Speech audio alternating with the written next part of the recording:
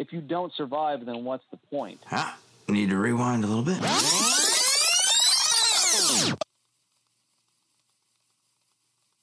And I never treat a woman right. Not quite. Almost there.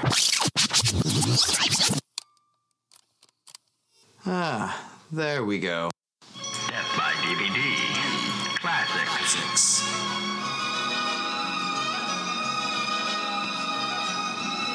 Welcome to Death by DVD Classics. I am your curator, Hank. So, what is Death by DVD Classics? Well, as you may or may not know, Death by DVD has existed for 10 whole years.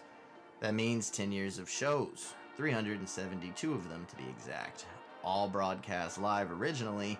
All these episodes were recorded and posted after the broadcast for download, making Death by DVD. Almost 400 hours of trash, insanity, movie reviews, my smooth-sounding voice, and sometimes moderately entertaining material also. With the new Death by DVD starting, it appeared that all of these things were lost, like teardrops and rain. But no need to fret. We stored each episode safely in airtight containers in the bottom of an old missile silo in Anytown, USA. So, it's not time to die. We slowly but surely are restoring them to the best of our abilities to re-release to you, our adoring freaks. Fans. Our adoring fans. So, without further ado, here is the first Death by DVD Classic, which is a bit of a joke because this is fairly recent. One of our last live recorded broadcasts, in fact.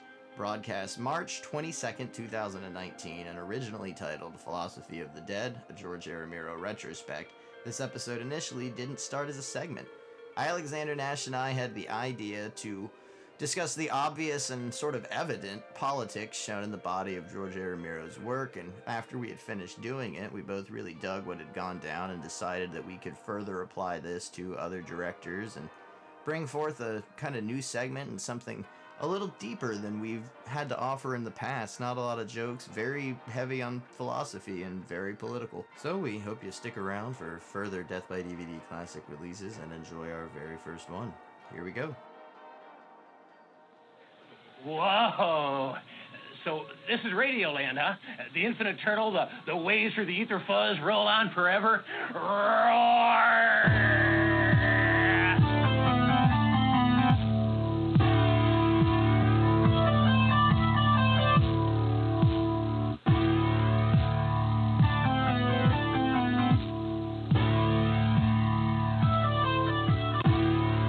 This is Death by DVD. I am your host, Alexander Nash, and with me, as always, is just some dude whose taxes pay your salary. Dude. That's it? All right, that's it. I'm a wild dude in black, rolling on the scene to discuss It's a pull stuff. from something. What did I pull it from, Hank? Your ass. It's a deep pull. It's a deep pull. Phantom of the Mall? No, it's Kids in the Hall reference. No. But anyway, go ahead. Oh. Well, we both went to the 80s and back. Yeah, hey, welcome to Death by DVD. I'm some dude. Taxes pay your salary. That's, yeah. It works. We were making maple syrup for a while, and we don't do anything else. Your taxes pay for that. No, we've got stuff. We got stickers to make, and they're made. Yeah, that maple syrup money got funneled into a Cuban offshore account, and that got screwed up with some weird cigar wrapping incidents. Now we've got stickers. We do, it's a thing, stickers and possibly a Winter Beast video commentary that might exist some days, and buttons. So if you're listening to this episode of Death by DVD and you have wanted stickers and buttons after 10 years and you feel like that's really kind of crappy, just wait. Because for the 10-year, we're actually going to have a lot of neat stuff, maybe. I don't know. We'll see. I was thinking of maybe doing like a special Death by DVD. Good. Well, I've got ideas. Yeah. You know, like I was thinking about maybe a Death by DVD crack pipe. Like novelty crack pipe. That's not positive. No? That's not a positive thing to do or say. I was thinking like Death by DVD sobriety coins then, like 2 different spectrums. What do you think? That's not bad. I actually like that one. See if you can get that one worked up, man. Yeah, and then it can actually say don't do crack. I don't know. We're a really anti-crack show, but yeah, we've got stickers and we've got buttons. If you follow us on Facebook, Instagram, or Twitter, you can send a private message. And you will not be greeted with a nude photo of either of us. We will give you instructions on how to give money to our Cuban offshore account. And we'll send you some in the mail. The official Death by DVD fan club is what I'm going to call this. I'd call it the Death by DVD Army, but Gene Simmons really is a negative guy and likes to... Yeah, he harshes some mellows. So we don't have that type of money to fight him in court. So that idea is completely scrapped.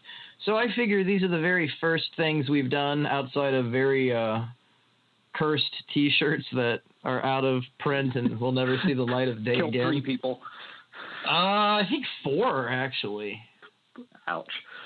It's like Christine. It's very dark. I guarantee you that these are not cursed. And see, well, the problem is I went to a cursed printer. And I should have known better, but they had a deal, and I'm a sucker for deals. This time I went through a legitimate business.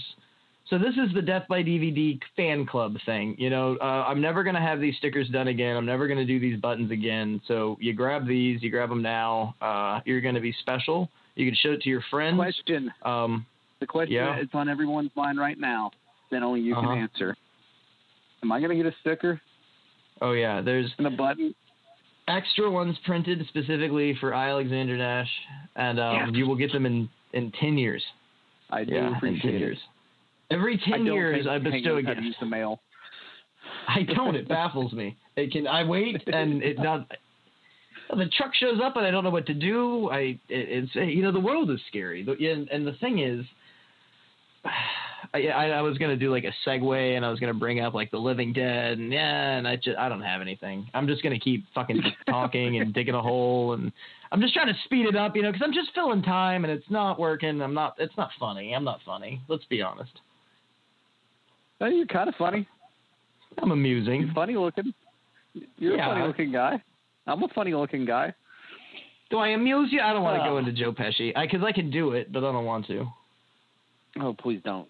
Please. You Jew motherfucker! No, don't. Not right now. Yeah. Not right now in the political climate. Don't do Joe Pesci. Yeah, too much anti-Semitism to start this show off with. So let's move on to something else. Do you hate your life? Yes. Yeah, I hate my life. And segue. I was just talking. I'm sorry. Okay. That's a sad guy. Oh, never. Misleading. I put a little sneaky on you. Do you just want to take like a fucking freight train, just plow into? I think that's segue, the best. Just plow into the. Okay, let's just plow. This is a weird show. I came up with an idea, and then Nash really, took it full throttle because this is a subject you're fond of. So this is somebody you really are fond of. I've got the info. I know things. You are our supercomputer.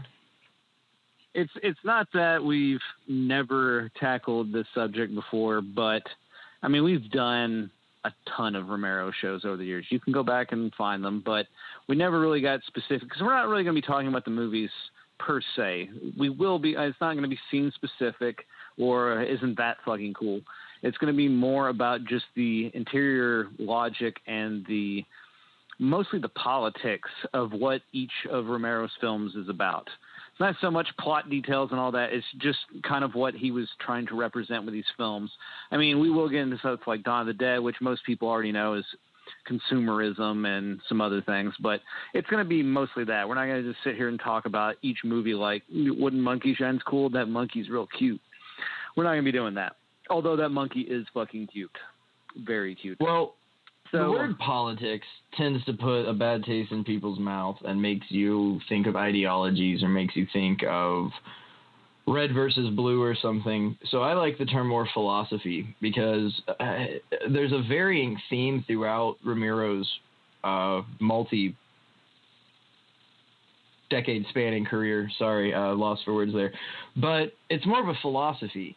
that it evolves, it changes, but it still sticks to a core base of values. And I kind of like that because, yeah, he's political, and a lot of these things are balanced and come from a red versus blue thought process, but it's still more of a philosophy because it encompasses life after death, God, all sorts of things, sex, religion. The big problem with all this is you are putting a caveat on it like that, but at the end of the day, no matter what we do because of the issues we will be talking about, you're going to pretty much figure out pretty easily that Romero was a leftist. Sorry. Yeah. I don't want to get super political, but that's who Romero was. He was on that left side. So, well, I guess you might, discover we aren't exactly, red-blooded MAGA material either. Noticed by some of the shows where you've said some things, Hank, that we won't bring up. You'll have to go find those. I get political here and there. It's during the Cronenberg streak, especially, I got really. Well, at this really point, left. There's no reason. I mean, if you're going to talk about art, you have to talk about politics and philosophy and everything else because it's all interspersed. It's all the same basic thing because this is how people express their philosophic ideas and interests is through art. And you might not get it with something like the Gotti movie with John Travolta. You probably not going to get much philosophy or politics in that. Although apparently is very pro-Gotti since his son was like a producer on the film and some other things. So it's a very pro-Gotti film. Well, that's kind of funny though. I mean, out of all the cases and out of all the big mafia things, Gotti is, explicitly political. There was a lot of stuff going on there, and that's the rise of Rudy Giuliani and, a big right-wing figure's birth was at that period in the 80s and in New York. So it's odd that they would want to completely skip that out. So, well, it's more of it's a biography that we're just going to talk mostly nice about him. We're just going to say these are the nice things. He was also a fucking it's like Godfather too. Who murdered people. Yeah. They give you that sympathy for Don Corleone in Godfather 2, and you go back and you think about it. That should I feel bad for this guy? Like, you're a poor immigrant, but you're also a murderous prick. But like, not all art has to say something, but good art usually does. I mean, and that's pretty much how you have to look at it. Doesn't mean you have to follow the art or follow the concepts, the philosophy, the politics involved and agree with it. But it's how you see a vision of stepping into someone else's shoes and seeing it from someone else's perspective. And Romero did that very well at times. I mean, all of his films are distinctly philosophic and at times political in their different ways, but there was kind of a familiar theme running through them all, which had a lot to do with commercialism and not selling out. We'll get more specifically into that coming up, but he was very much a hippie. I mean, he didn't dress like a hippie in the 70s or the 60s. He wasn't like hardcore into Creedence Clearwater Revival or anything, but at his heart, you could tell he was very much into kind of hippie idealism. And later in life, when most of the hippies sold the fuck out for health insurance and became Reaganites and yuppies, people like Romero kind of stuck to the hippie values because ultimately that's what he wanted. He just wanted to make his art. He didn't really want to have to compromise. And he didn't most of the time, and that's why he didn't end up making more films than he did, because he just wouldn't compromise his vision a lot of the time. Touching upon something you said about art showing perspective and you maybe stepping into someone's shoes, I feel also that art largely is emotion and you feeling anything, whether it's positive or negative. In the previous shows, I have largely laughed and assaulted a guy named Lucifer Valentine, and I realized that is an emotion. Thus, unfortunately, I think the guy's work is just fucking stupid. But that, I guess, is a form of art because it's emotion. So Romero worked very strongly with that as a theme. Yeah, repulsion, unfortunately, is art in any form, and it's almost funny because of what a lot of my interests are in things like John Waters. It's two different spectrums of repulsion that you're working against, which Romero worked with also. But his form of using emotion was on a more almost romantic level, I feel, on almost a classical level of making you fall in love with a character or an idea and then sharply taking it away from you, adding that level of realism that you really don't get what you want out of life, which also is a political theme that no matter what side you're on, still there's going to be a downfall. Still there's going to be something not positive or a skeleton in your closet, that sort of thing. Using people against each other with another theme that's nightmarish, like zombies. It's not about the zombies. It's about the people. Yeah, it's always about somewhat the people. But like Romero always wrote very strong characters. I mean, they were ultimately archetypes at a certain point, but to a point, he wrote very strong characters. Later in his career, things got a little bit more muddled and such and such. But he always wrote characters that you can root for and hate aspects of the character. So let's just go ahead and get into Night of the Living Dead. I mean, at a certain point, you're supposed to root for Ben, but there are also aspects of Ben that aren't fucking great either. Ben smacks the shit out of Barbara. Well, yeah, he does punch a woman. She did slap him first, but he did knock her the fuck out, which is yeah, okay. Yeah, there's a big difference. She smacked him. She's obviously hysterical. You don't need medical training to see that she's in shock. And I never really thought about this, and it's funny we bring it up. I saw around Halloween Night of the Living Dead on the big screen for the first time. I'd never gotten to see it in a theater before, and that scene hit me so strongly, and I'd never really thought about it because of what you just said. Ben is generally regarded as our hero of the story, and that's a repulsive act, and that's planned. Like how David Lynch is just up his own ass with things planning and everything has a meaning that might not have a meaning to you, but to him, Romero is similar in that fashion, that every scene, every shot, every cut, every sound has a place and it's supposed to be there. And when Ben does that, it's reminding you of the human nature of what is going on, that he too is under pressure and he is snapping. And just because he's in the lead as the captain per se doesn't necessarily mean he's, Lancelot. He hits her because it's mostly out of frustration of the situation he's in. He has to control her. So it's not that he's just running around socking women, but he has a reason for it. But does that even matter? I mean, that's a question you have to answer yourself. It's the same thing with like Harry Cooper. Harry Cooper is a fucking cock. I mean, he's obviously probably, but he's probably a racist, first of all. Second of all, he's very much like Ben. They share this common trait. They are very much into who's going to run the situation, who has the power in the situation, who's going to be making decisions. So, they're both two sides of the same coin on that. I disagree with you on the racist card with Harry. I really feel with Romero and what he was trying to do at that time that might have played a little bit more forward. And I know they were trying to avoid certain ratings and certain things being said, but there's a lot of opportunities for race to be played with Harry and Ben. And the fact that it wasn't, I feel that it was more of that commentary, that it wasn't so much their race, it's a pissing contest. It didn't matter that one's black and one's white, and when it comes down to the end, I feel that's when race is prominently displayed as a reasoning in the movie. But I just never felt it with Harry and Ben. I really just took it as two egomaniacs going against each other, albeit Ben... he's not much of an egomaniac. I got to take that back. Harry obviously is, because he never even tries to defend his family.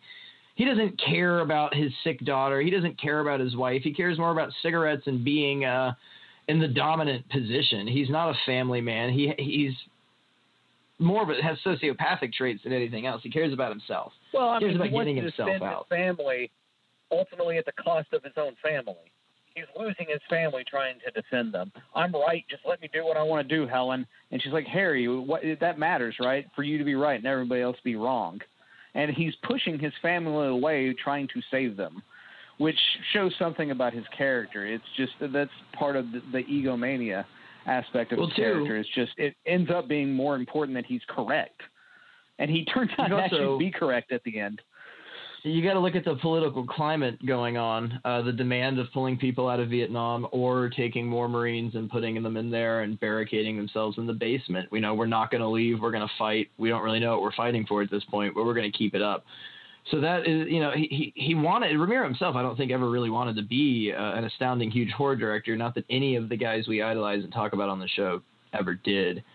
But, doing this, I think was an attempt largely to make an I don't want to say an art film, but a piece that has artistic integrity that speaks with more volume, and it just became a drive-in classic. And, years later, guys like Joe Bob Briggs and Chaz Ballin, profoundly shined light on it in the political commentary. But at the time, it really didn't get, I don't feel it got that attention. Well, I mean, it's inherently there. It wasn't that people were picking at it, picking at the scab, but people saw it. Like, there's a documentary on horror noir on Shudder right now about black actors and black characters in horror cinema. It's not a bad documentary. It was really fun. And the black community definitely related to it on a different level than like the white community, because they saw themselves on screen and they saw themselves being battled by a group of white people. And that's how their particular group saw the film. I mean, so you're going to see it differently depending on what eyes you're looking through, because our experiences are different. This whole idea that there is no such thing as a racial bias in this country, it absolutely exists, and we see it every fucking day. Well, no, everybody's treated the same. No, they're not. That's what you tell your fucking self. And if you can step into the shoes of someone who is not of your race and see it from their perspective, which that horror noir documentary does help with a little bit, that you can kind of see it from a completely different perspective. And from more of a black perspective, that character very much, if it was intended or unintended, that audience saw it as a black man fighting for what he knew was right, and a bunch of fucking white people trying to step on him more. I mean, it's 1968, so it's just business as fucking usual. No one's listening to it because he's black. Well, not even so much that he's fighting for what he believes is right. It's just that they're going against him. It's just that he can't even be evaluated or given the time of day because of the color of his skin. Which is a fair assertion of the film. I mean, it's very fair, even if it's not. No, yeah, I absolutely agree. But I feel that there is a difference, and you get a learning process, or perhaps a representation of the hippie community coming together and joining, at the time with the Black Panthers and standing up and marching with them, when you have two characters that go out on a limb to support Ben and end up burning to death because of it. But they didn't necessarily die because they believed he was right. They believed that he was going to get them out of there. It was their own, lack of faculties that they died, but they did it because they believed that Ben was going to save them, that he was the hero. Well, I mean, we've gotten into some odd fucking race. All the sudden we're already into race in the film, but ultimately what the film is about is upsetting the apple cart, and what happens when you turn the apple cart over, and how do people react to it? Because as we talked about before, the pressure cooker type situation. And what the film ends up being about is a new world order, not using that specifically, but new ideas rising up and ultimately consuming the old guard, the people who are in charge.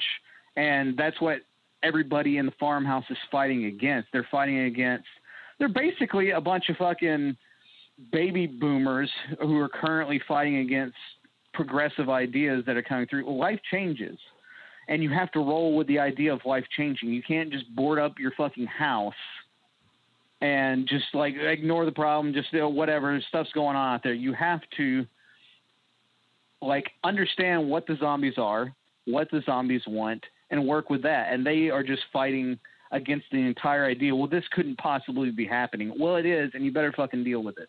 And you better find a way to live in this world the way it is now. Well, even against a boomers and millennial argument, what you have is the World War II generation arguing against the hippies who are teaching love and showing that black people can drink from the same water fountain as you. It's fine. Their children deserve to go to school because they're humans and exactly just like you. Same thing with Planet of the Apes. And that has to be brought to attention. There are ghouls eating people and corpses reanimating, and that is the infection of beliefs that these people are pressing onto you, that this is how we are, this is culture, this is what we stand for, so you have to be the same way next generation. And obviously half of every generation, more than half, sticks to that because that's tradition and that's what you have to live by. And that's xenophobia. You're fearing the unknown and you refuse to acknowledge that there is an entire world and things that have integrity outside of your beliefs. Yes, and with Night of the Living Dead, George answered these questions later in 1990 with a remake, because at the end of that film, he really puts a button on it of, like, Barbara figures out everything in the remake. We can just walk right past them. Why are we sitting here fighting over this piece of land when really we can kind of learn to live with the zombies? I mean, that's not what she's saying at the end of the day, but what her actions are is just, we know what they're doing, we know how they're acting, just walk around them. We can get out of this if we're smart. Yeah, there's no point fighting over who's king of the hill. Yeah, no one needs to be a leader when we can just walk away. Again, comparing it to another movie, The Lord Humongous, if everyone had just fucking walked away and Max didn't stick his goddamn nose in their business, nothing bad would have happened. Like, yeah, it's a shitty deal, but everyone would have lived, and if they already knew how to do the old Trickeroonski, they didn't need, none of that violence was necessary. Not a goddamn thing was necessary, and in the end with Night of the Living Dead, everyone loses their lives. And it's not, why? What's the reasoning? Now, the remake, yeah, and that's something we do need to bring up, because several of these films were remade, and they largely are different and don't stand for anything. This was a more, I don't want to say feminist-prone, or feminist-driven movie, but it has a more provocative nature because the lead is a Ripley-esque female, and it pushes aside the race thing. Tom Towles, I think, is a bit more bigoted toward Candyman. I don't know. Yeah, I can't remember Tony Todd's name. Yeah, Candyman! The Candyman can. Yeah, Sammy Davis Jr. Talk about racism, just comparing everyone now. It just is kind of dropped. I think it focuses more on no one's going to listen to the woman, which, yeah, at the time and still now, it largely is a very important argument, but it's Night of the Living Dead. It's about race relations. That's the point. And remaking it and taking that point away, like the Dawn of the Dead remake and the Day of the Dead remake, it just falters. It falls a little short for me. It just, what ends up being what Night of the Living Dead is about is just all this infighting and control when the world is already pretty much done. We could clean this up right now if we just work together to figure out what to do, as opposed to figuring out how to save your own ass. But everybody's just worried about their own ass. Yeah, they end up fucking each other over. Well, it's not even about covering their own ass. It becomes a point of, well, I'm so right. I'm going to make sure that you know I'm right, you son of a bitch. And it's about vengeance because they're just angry and butting heads. No one's even thinking clearly. It's bravado. It's ego. It's not focusing on the actual problem at hand. It doesn't matter in life if you're right. What matters is that you succeed and that you get through things. Yeah, you have to figure out how to survive. You're not always right. If you don't survive, then what's the point? You may be correct, but if you don't live, then it doesn't matter if you were correct or not. So you ultimately have to survive. I agree. Right, I didn't have a follow up because I agree fully. I mean, Night of the Living Dead is one you can go on and on and on about, but at the same time, it's just going to be about the same thing. It's going to be about survival and then race relations. It's those two combined. Where do you want to go after this? Because, I mean, we can stay with the dead, but we're going in order, baby.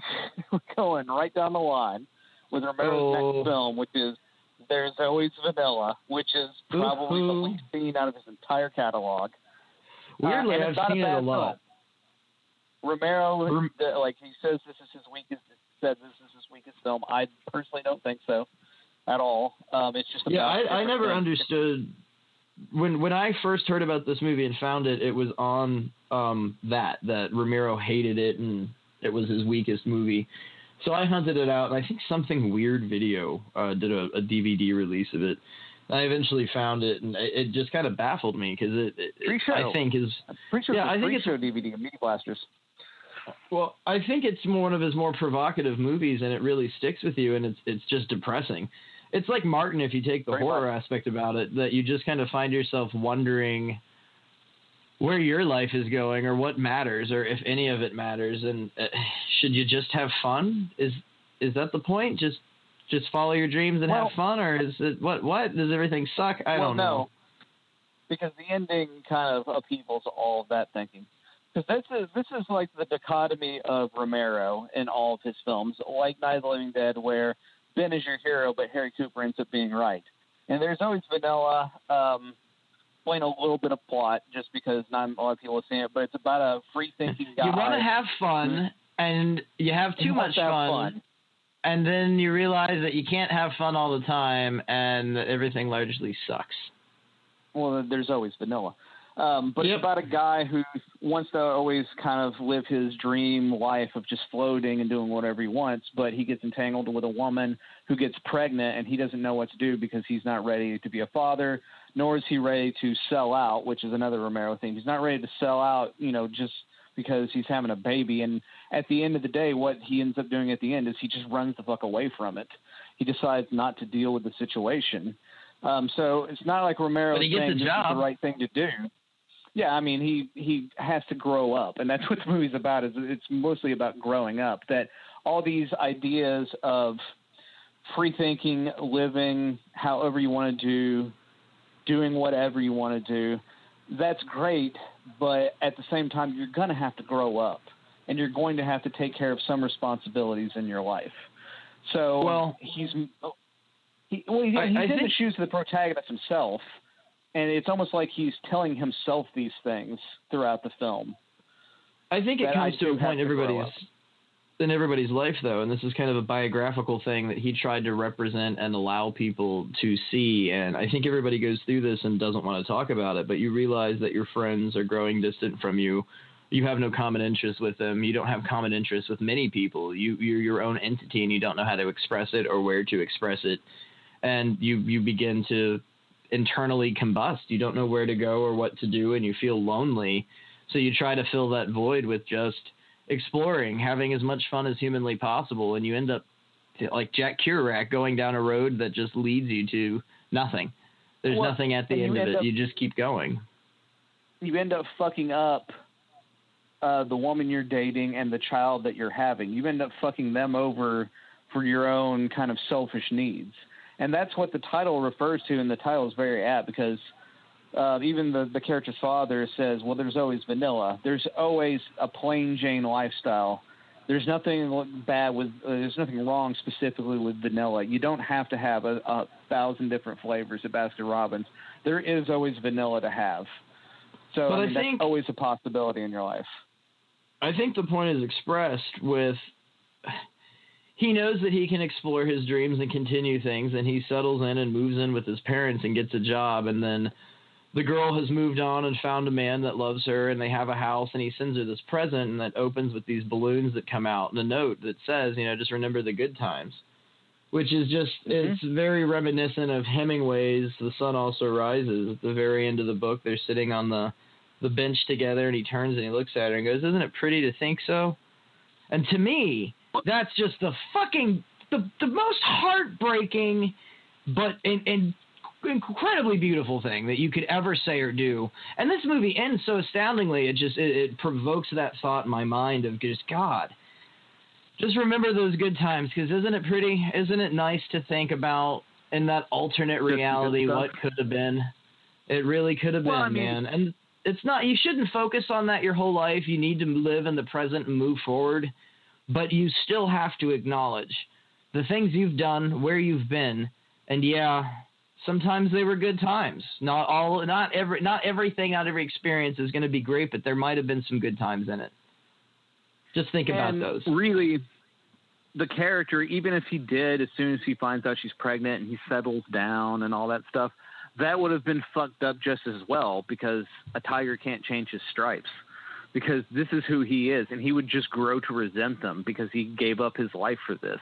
And it's something that a lot of people, I'd say most portion of people who get married and have kids end up dealing with, is a certain amount of resentment for the people who radically changed your life.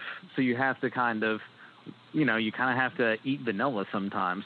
But he would have never been happy with it and would fuck them up. It would have fucked up his whole family, and they would have gotten divorced, and it would have been even a worse situation if he didn't leave. But it comes also to a point that you change your entire life drastically for someone and expect them to do anything.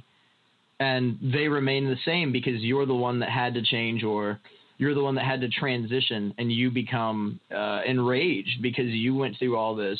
And you know that is going to be a tidal wave of pain and suffering later for yourself and everyone around you because you never took the chance to pursue yourself or your dreams because you dedicated yourself to somebody else. And despite the great idea that we're all supposed to fall in love and there's someone for everyone, that's not entirely true. There's a difference between alone.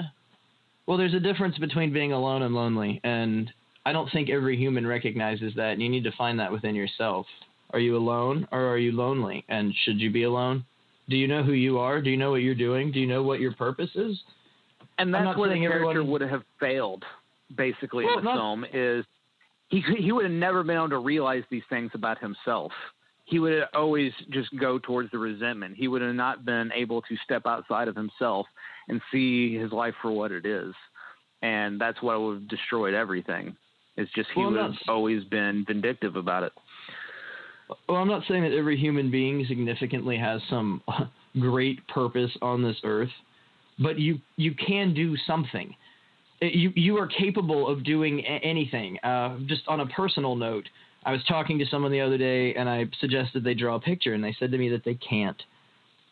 And that baffled me. What do you mean you can't? You have 10 fingers and 2 hands. You have a pen and paper. Yeah, you do it. Go ahead. And it's just this. Using that as a reference, you get this wall in your head that you can't do something because you've never tried it, or maybe you've never been taught or shown how to do it. So you think you can't.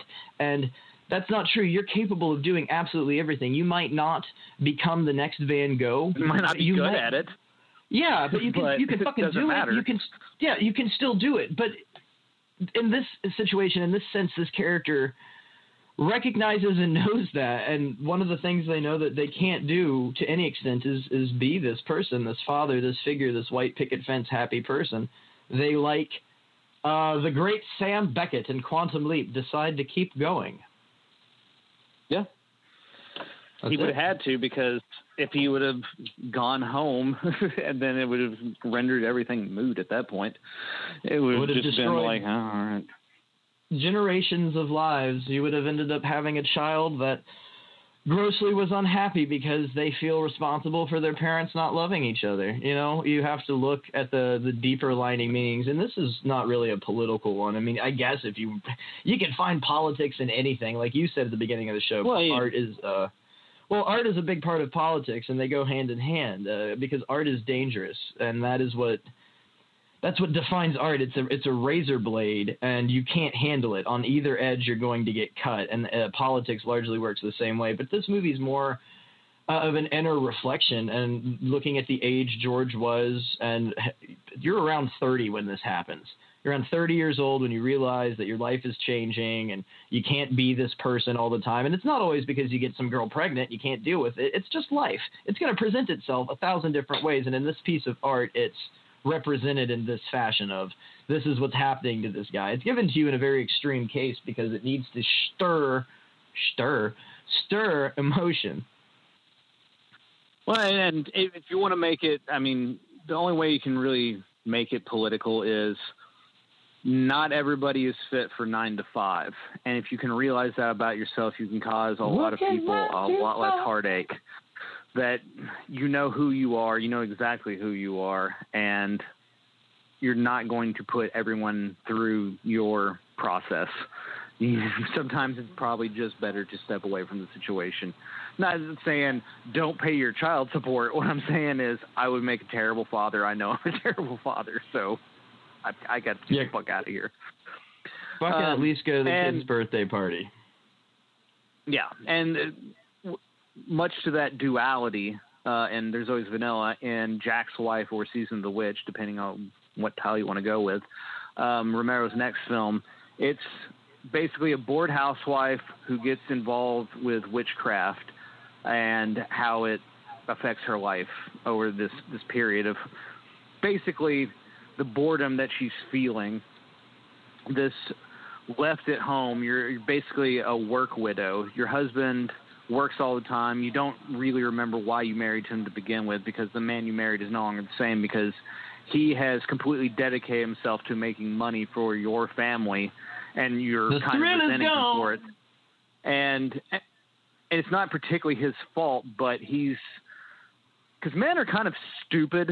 Let's just get into this part. Men are kind of stupid, and they think that just because I've got a job, I've sacrificed everything for this job, that means that you basically need to suck my dick and shut up. Because I sacrificed everything for you. It's not necessarily so what? that. You chose to do that. Well, you have to look at things at a caveman mentality. That most men are taught from an early age, this is what you do. You go to work, you make money, and you come home, and that means you've done good. And formidably, in theory, like communism, that works. You're providing a roof, you're providing food, you're providing transportation, whatever money can buy that's needed for your spouse and kid. But what's lacking and missing in that situation is love, affection, knowledge, passing down things. All you're passing down is this male-oriented, egotistical idea of you have to be an alpha, you have to be mean, emotions make you sick, emotions are bad for you, and if you don't work, you're completely useless. Costly. I can't afford to have emotions because it's not going to even cost so me much something. That. You're taught that having emotions is a feminine aspect, that's more of a woman's place, that you need to work, fuck, kill. That's what life is. You go to work, you get your food for fun, you go shoot shit, you drink beer, you do whatever, and you in reward, you get to fuck.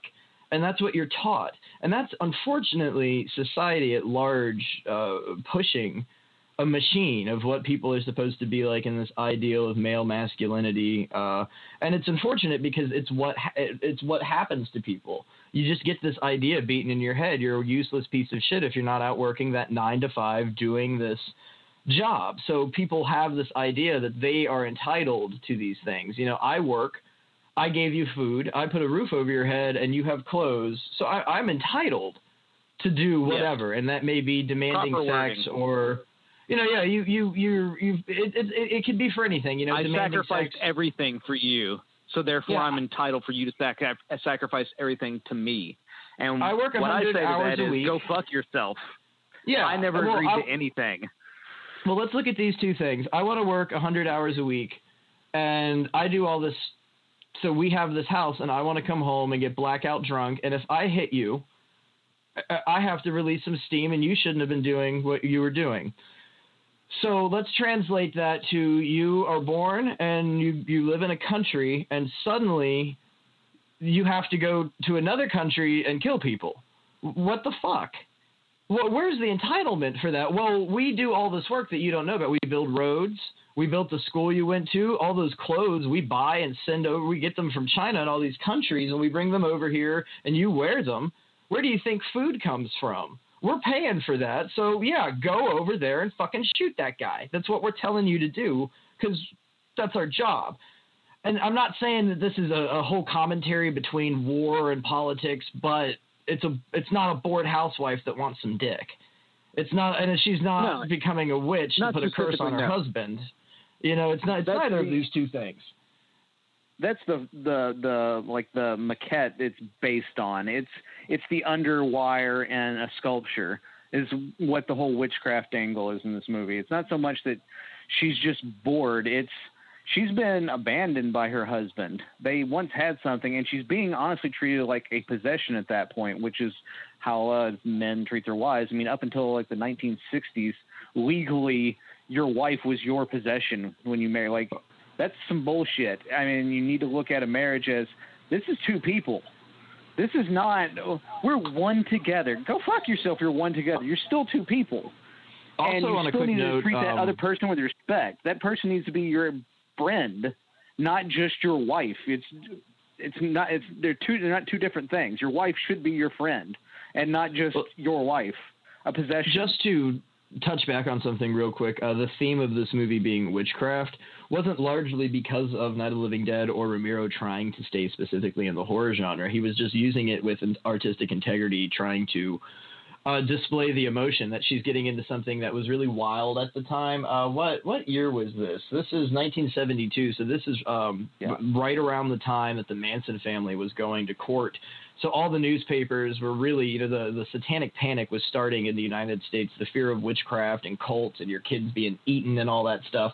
So he was using it with an artistic point to try and show something. Again, I've used the word a lot tonight, provocative. Then that's a big thing I feel about Romero. He's provocative. And then touching on to what you just said, because it's very important and needs to be regarded. Romero had this thing. I saw recently George R.R. Martin. It was a meme of him. Somebody asked him, "You write female characters so well. How do you do it?" And he responded with, "Well, I think of women as humans, so I just write them that way." And Romero had that wonderful aspect. And I said it earlier, the strong female lead like Ripley, putting it in a type class, which is just a dumb thing to say. Like Ripley, you mean like a strong human. Just a normal person. It doesn't need to be defined by gender, but Romero specifically took women and gave them this interesting aspect that you only saw with a lot of male roles. And I think that in a humanistic idea, he's trying to show you what I just said, that like we said with Night of the Living Dead, guess what? Black people are just people, and so are women. It's such a wild concept, but they're just like and they you. experience life differently than you do, so you need to kind of understand how they experience it. But at the same time, believe it or not, a black man and a woman, a person of any gender, is the exact same as a white American male or a white European male, whatever you want to say. You're the same thing. Your genetic region of where you came from and lineage of blood is one thing, but you're a human, and so are they. We're the same fucking thing. It's not like Cro-Mags and Neanderthals are walking around and you can say you're a different, lesser species. No, that's just not it. That's not true, and that's not facts, and it's just baffling that it even has to be fucking discussed. It blows my mind, but we're all the same, every single one of us. And Romero captured that by showing so just dependently and strongly, here's a black guy doing the same thing as a white guy. Here's a woman doing the same thing as a white guy. A white guy isn't fucking Sir Lancelot. But yet you view her differently. Well, she's a whore. What? Why? Because she needs some attention as well? Like Laurie in The Walking Dead. Sex, she needs attention, and she's a whore all of a sudden because of it? Well, like Laurie in The Walking Dead is a hated character and despised. Her husband is in a zombie apocalypse completely lost, and she found solace in somebody. Of course, they did a whole big backstory about that, but calling her a whore is that's backward thinking. That's just not acceptable. Reductive thinking is what it is. Yeah, it's not even that she moved on. Grandize yourself, like you're so much smarter than everybody else. People don't like the aspect of human nature, but largely voids need to be filled, and some people want to fuck. You might not be sexual, and it might not be part of your life, but some people just want to fuck, and it fills the void of sadness, and it happens. It doesn't make you a whore. It doesn't mean anything. And sexual nature doesn't mean... Sex has nothing to do with love. It has zero to do with love. It's just a thing that you have to promise yourself to me and only me. Why? I just want to have some random sex with somebody of no love or anything. Well, that's disrespectful. I don't really see how, but whatever. We're returning to a statement I just made about tradition and people feeling entitled to things, and love is something that encapsulates you and is almost like a prison, because you become obsessed with what you love and you have to preserve it. Even going back to Night of the Living Dead, Harry Cooper might not have been an up and front family man, but at the same time he was just trying to preserve the idea of his wife and his daughter, not necessarily them as beings. Not the people and in this themselves. Situation, well, in Season of the Witch, that's what the husband figure, is doing. He loves his wife in a sense. He loves the image of his wife, but it's two strangers sitting in a room. if no TV or music or anything was on and these two people were forced to sit and talk to each other, could they fill an hour with interests about each other, or would it just be, remember that time we did that? What about new things? What about growth? What about love is growth and learning something new every day and forming a friendship. I'll even say something as cheesy as I love you. We've been friends for quite a long time and we still learn things about each other. I would be very upset if something happened to you. And you've fucked me a few times, but it was never out of love. It was mostly rape. It was fucking. Still, yeah, it was an experience of having an orgasm. It's like doing ecstasy with somebody or doing you had an urge. It's the same thing. You had to get fulfilled. I was gonna make a taken in plain sight joke, and I can't remember what the guy needed. Have you seen that yet? No. Oh no, you gotta watch that on Netflix. There is you have to fuck because of aliens. I remember I've been told that much. Yeah, you got to check that out. That is a hoot and a holler. Not on subject, but Yeah. what we're dealing with here is it's not just thinking of someone as a possession, but it's the entitlement that humans in general, and it's not just men. We're not just closing this in on genders. Everyone does this, but it mostly happens with what you think is love. And what I want to say is most people that think they're in love or think they felt love or were in love, it was probably infatuation and obsession.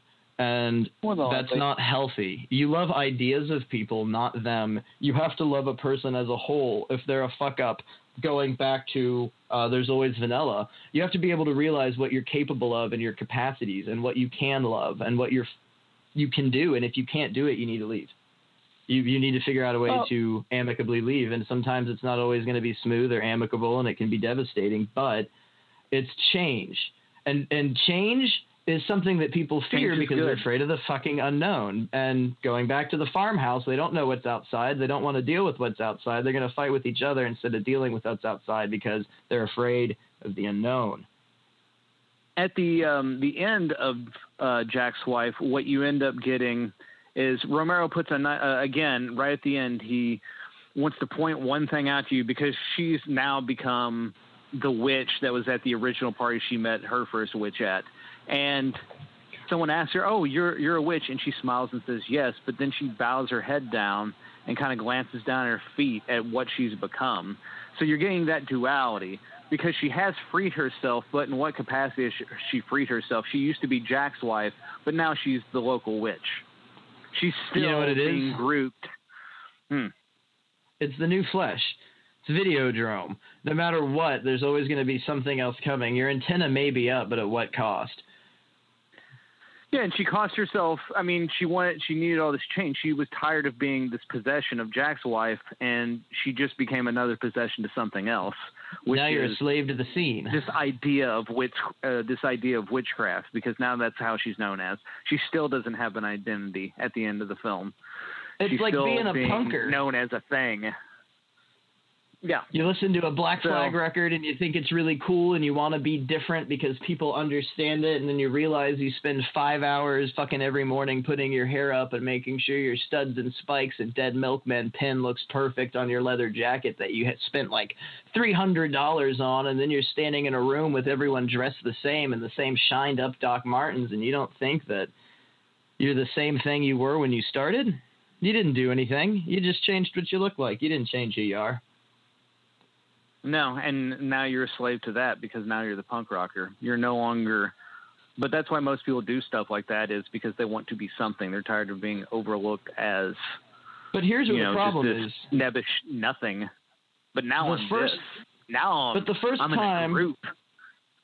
The first time you don't wear your spiky leather jacket and you don't put your mohawk up and you just decide to wear your Vans and a white T-shirt, you're a fucking poser, sellout douchebag. What are you, emo? Yeah. You'll never fit in. And that largely just experience from life. Moving in, if we're going in order to the next movie, kind of baffles the theme here. But you're never going to fit in no matter what you try to do and no matter what role.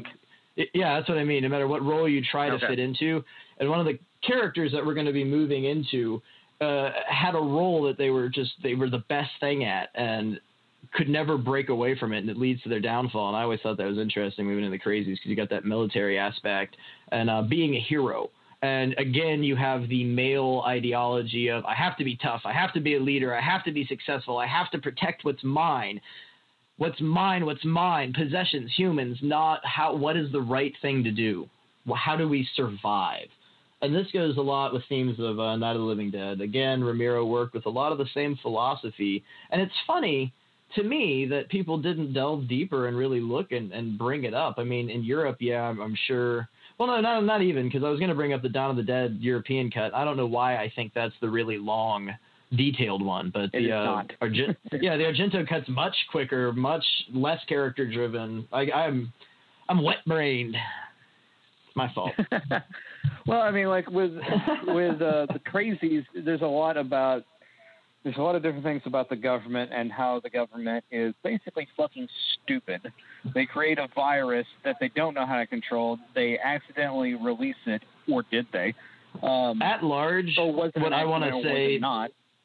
Before you go into your big spiel, one thing Romero didn't like, and what you shouldn't like, and you should never like, and always fight against, is the man. The figurative aspect of the man, whether it's the government or the patriarchy or ignorance, xenophobia, it takes many forms throughout his work, throughout his filmography. Oh, yeah. But it's one thing, and it's not just Nixon, it's not just LBJ, it's not just your dad, it's not your boss, it's just everything that could form that. And I think in The Crazies, and it's such an underlooked movie, it's so prominent because largely most of the characters are government people that know they fucked up, and they're apologetic, they're trying their darndest. You barely see any because they're wearing the masks almost the entire time. You see a few of the government characters, but mostly they're a faceless force that is not been given even a good amount of information. They're just told what to go do to this. And I think they're ended up killing civilians who may or may not have the virus, because who can tell? Who dictates what's crazy and what's not crazy? So well, you begin to actually get a lot of Romero regulars here, and I don't want to call it like the cult of Romero, but you see throughout his work, starting with The Crazies, a lot of the same guys. And brought up on the last show, the Winter Beast commentary, a joke about Romero using the same people over and over again in dinner theater actors. His actors were all really just it's almost sad sometimes when you watch George Romero movies like Martin and you don't see these actors on huge giant stages being worshipped, because some of these performances are just devastating. But with this, you get a lot of the regulars. Well, you get some of these faces you're going to see. And these guys kept working with George, and you can tell throughout a lot of the roles some of these guys play, like the big bearded fellow. I can't think of his name off the top of my head. He reappears in Dawn of the Dead. Richard Liberty?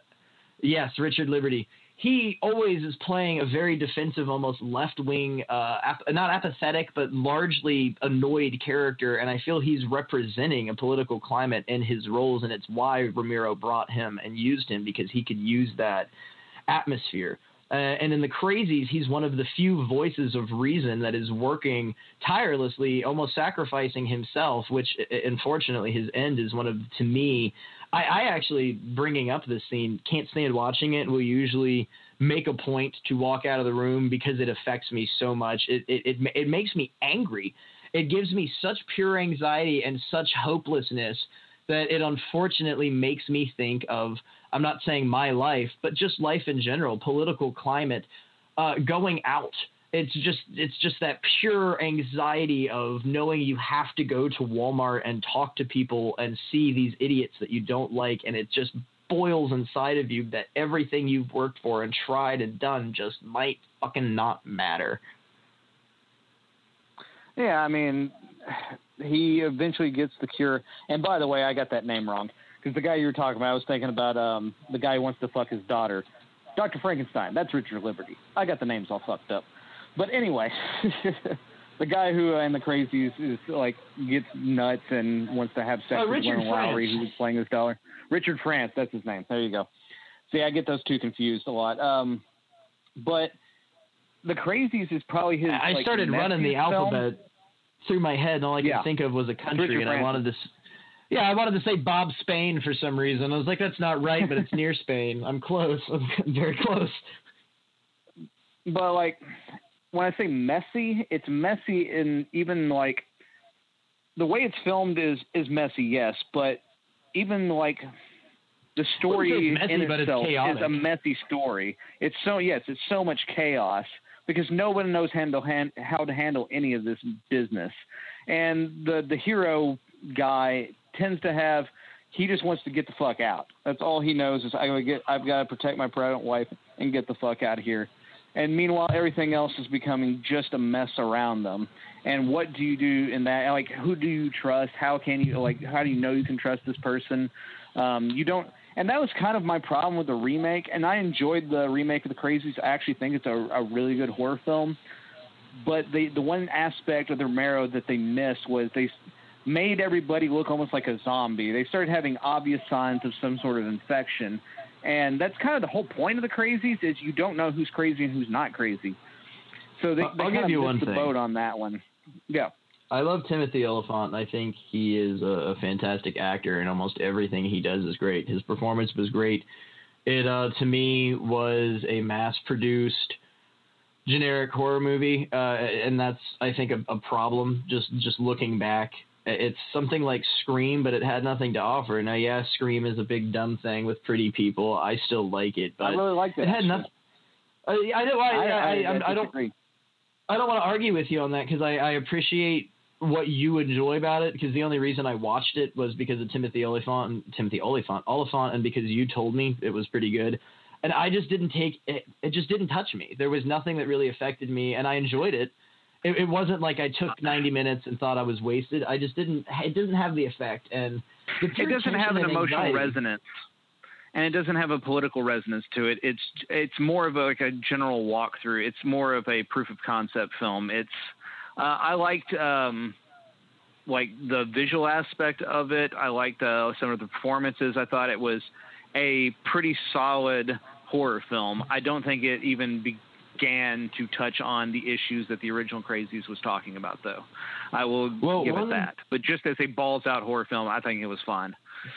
Well, one of the things that touches me with the Crazies is genuinely, I feel that you are agreeing throughout most of the movie with what's going on, and you feel that you would be doing these same things, and then you get to the end of the movie and find, as usual with Romero, it amounts to absolutely nothing good. All of your efforts were in vain. And it's much more crushing. Always. This is a blow that is more devastating than a lot. I mean, if the original Dawn of the Dead ending had gone ahead, I don't think anything would have been quite as nasty as that. But this is devastating. This is just almost a 2-hour hopeless journey.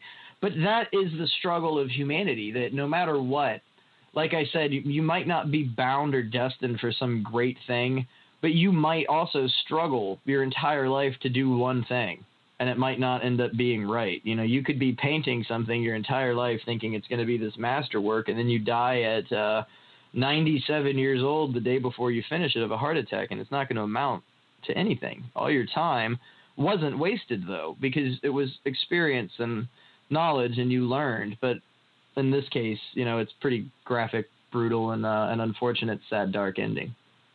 Very nice. Yeah, I mean, but that's what has to happen. It has to have a nihilistic ending, or the movie doesn't work in itself. If he makes it out with his pregnant wife, then what did we sit here for 90 minutes? What was the point?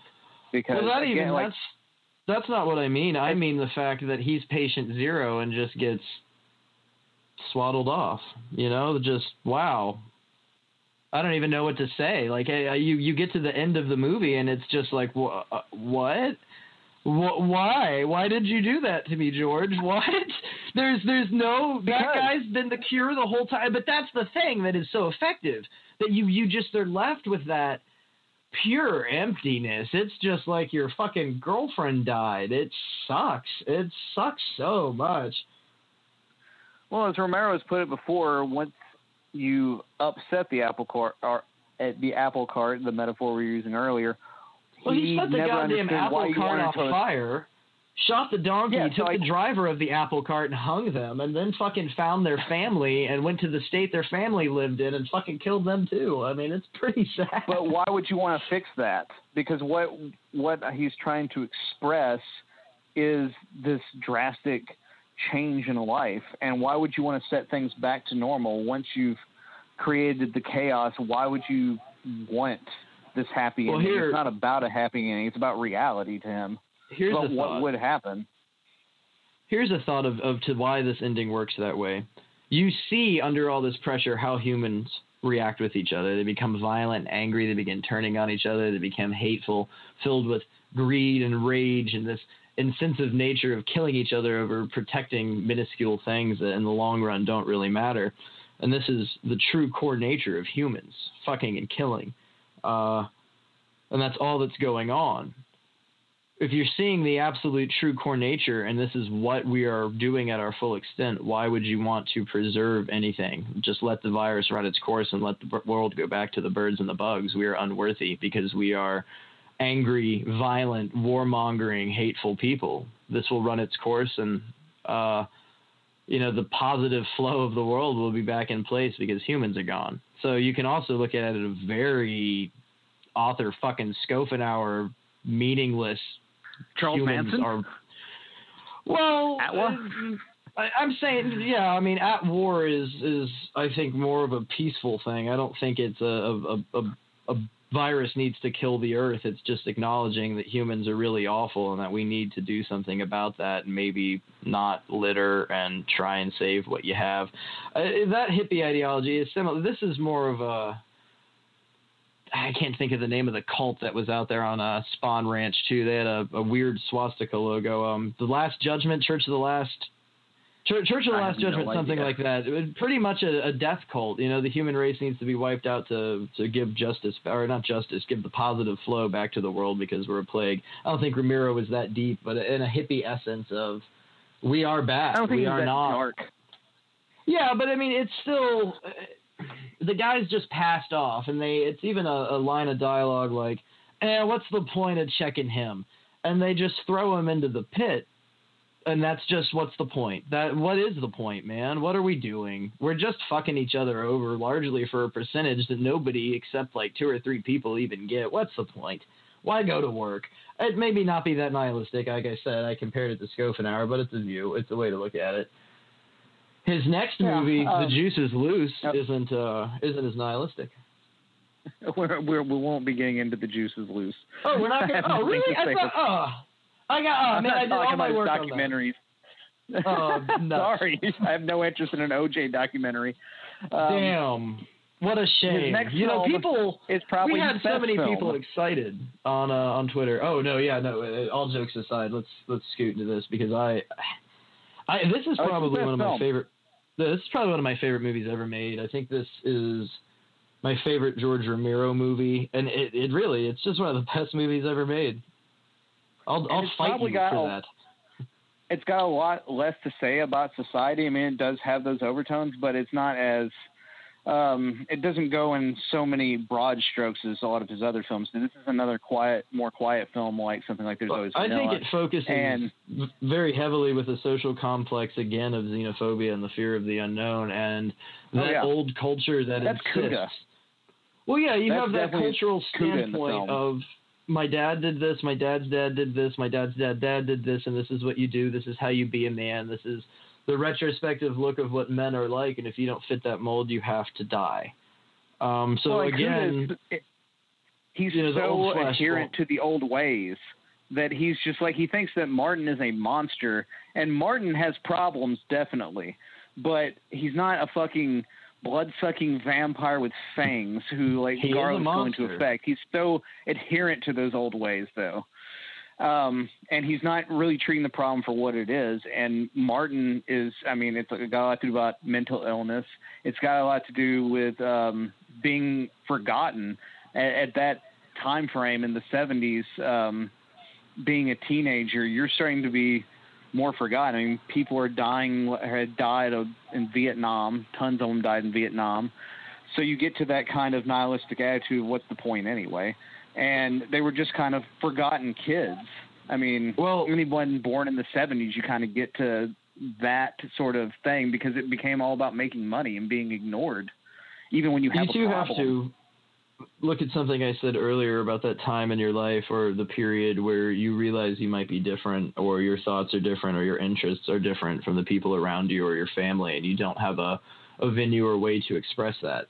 you reflect upon yourself, and maybe sometimes the ideas or things in your head make you feel ugly or make you feel like you're monstrous or you're an entity that can't be seen or can't be loved or you're unworthy of love. Your own mind is largely capable of being the worst enemy that you could ever have, and sometimes you'll turn to things like substances or drugs to make that better. And in this instance, you have somebody who believes that they're unworthy of love, that they are a monster, that they are a freak, and that the only way that they can feel affection is by lashing out at the world, by seeking justice against these people who can do the pretty things.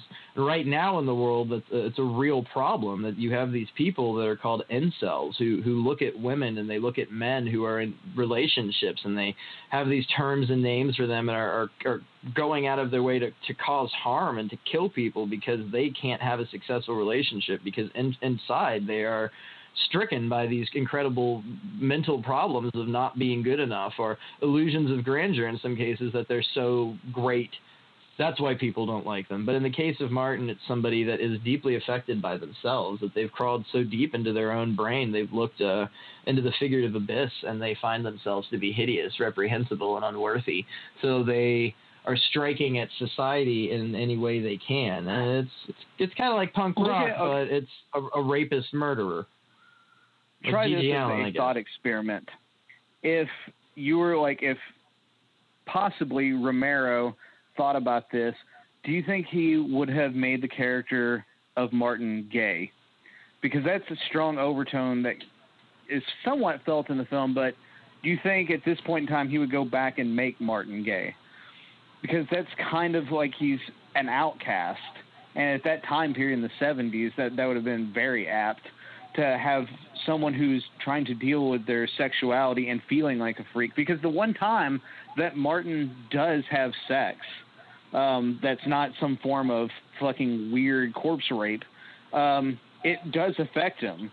It does make him feel somewhat normal. It makes him feel a little bit more normalized, and that is all thrown in upheaval when he just really picked the wrong reason or the wrong person to do it with, because she was a very unhappy woman and ended up killing herself, which affects him more deeply and would have probably pushed him further into his vampiric ideas of himself, of being this monster.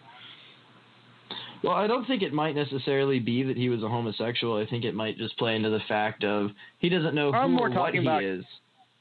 Could you put that overtone in there? Oh, if you were going to remake the film in some way. That's not so much that's what he was saying, but I could see it from that perspective as well, as someone who's being thrown as an outcast for who they are, something they can't control, something they have zero control over, and being told that you're a fucking monster because of it. Well, Romero touches upon that later in Knight Riders, that there's a really great scene that kind of delves into what people like and lines and boundaries that you could cross. But I feel really with Martin that it's just a representation of yourself and those deepest, darkest secrets that really make you feel like you're unworthy. Oh, yes, definitely. I mean, that's a good portion of the feelings in Martin is, I mean, I think you were pretty right on with the whole incel comparison, because that's pretty much what they're dealing with, is a generation of people who've just been left to sit in a dark room, and the only connection they can make with anybody is on a fucking web forum. And so then it becomes all about making jokes at everybody's expense, basically grouping up like any other group does, and having so much bitterness in your life and just wanting everyone else to suffer because of how much you think you're suffering, which is where a lot of young men can possibly go depending on how they are treated throughout their lives, because you're basically promised the world, especially if you're a white male. You can do anything you want, and if you're not given those things, especially if you're not given them easily, I mean, that's just a natural thing to recoil in yourself and say, what the fuck's your problem? Why didn't you fucking hire me? Because you're like not a viable candidate. Why don't you want to have sex with me? You hired that black guy. Your personality's bad. You need to work on your personality a little bit. That's the problem. Comes right Maybe back there's down. a problem within you.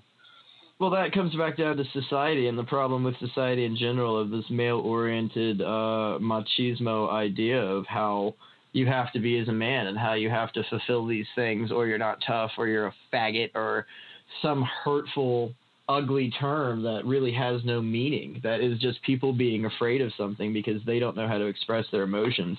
And that's Martin. You know, who knows why he's this way? It doesn't really matter. It's just the fact that he is.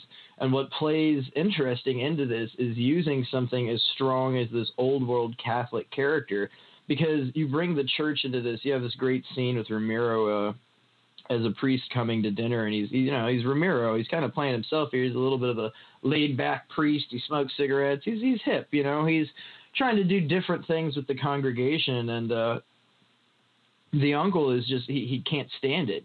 He can't stand even the guy's presence because he wants the old world has to. This is how tradition was. Look at how strong and how great we were. My great-grandfather had 72 goats, and I don't even have a goat. So we have to do what my great-grandfather did so I can get 72 goats. That's how fucking nonsensical that sounds. Yes. That's what trying to retain this is a person in your family. Yeah, and you're viewing them as a monster. And you're viewing them as a weak individual.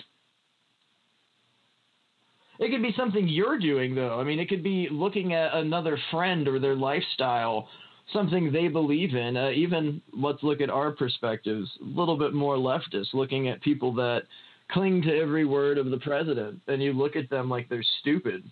That's really not fair. You think somebody's automatically a bigot or a racist because they voted for Donald Trump. Now, a good majority of the time, I'm going to say that's true.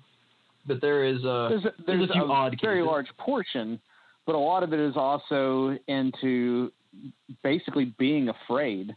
It's being afraid of any sort of change, but it's basically I know the game is rigged, but I at least know what the rules are that I need to follow. Well, why don't we just make new rules? Like let's upset this entire game and start the whole thing over. But I'm already invested in this. I'm already invested in the way the game is played now. Taking what you just said, even how capitalism works, I know the game is rigged, but there's still a chance I can win, so I'm going to play it anyway. Yes. Well, most people, if you ask them, okay, like something like universal basic income, you're guaranteed, say, $1,000 a month for the rest of your life. You're guaranteed that. But you have to give up this idea that you're going to win the lottery and you're going to be a millionaire. Most people are not going to take the guaranteed $1,000.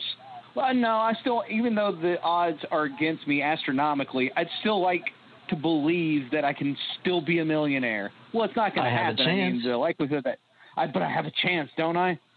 So, there is a fatal to me, problem. that's reductive thinking. And here's something that is a theme throughout Ramiro's films and everything we've discussed so far. If you take away chance or hope, you're really fucked, because then you have two people arguing over whether or not they need to be in the basement. So you have to keep that at play. Like with the crazies, you have a little bit of hope that there might, up until the end, that there might be a way out of this. And then he crushes you. And it goes to credits, though. There's no more lingering. It's the end. That's it. That's the show. With Martin, I think you're left with a very similar thing. It's very hopeless. You can change, and you can try, and you can experience these things. You can sit every day of your life and read about people going out and having a good time and going to a concert and being with their friends, and then you can go do it and have the worst time of your life, and you still get fucked. And in this case, Martin finally figures out a way to join society, how to do what the pretty people do, how to be one of these pretty people, and largely he doesn't like it, and it turns so negatively against him in this domino effect that it causes his demise, to a point that that's life, that you follow this idea. You think that you have to do these things to be a part of society, to be a man, to be a person, to be an entity, and it ends up completely crushing you and turning against you because it took your whole self away. Yet at the end of it, you had no integrity and you weren't a person, you were just an idea. And I think a theme that Romero works with a lot is, even though you tried to get out, you basically, in even relative terms, you tried to get out of the basement, you tried to do something, you got smacked down. Even if you know you're going to get smacked down, you still have to keep fighting. You still have to keep trying over and over again, because the idea is more important than achieving the idea. The fact that you're fighting for the idea is more important than actually even getting to the goal. Well, I think the point is that you have to evaluate your goals, that you have this idea that you have to conform and you have to be this way and you have to join this part of society and have a family and a white picket fence or do the sexy stuff, as Martin calls it, and you don't. You don't have to do that. You can do it and break your own back and sometimes kill yourself or die trying to obtain these goals and to fit this mold or form of what people say you're supposed to be, but you don't have to.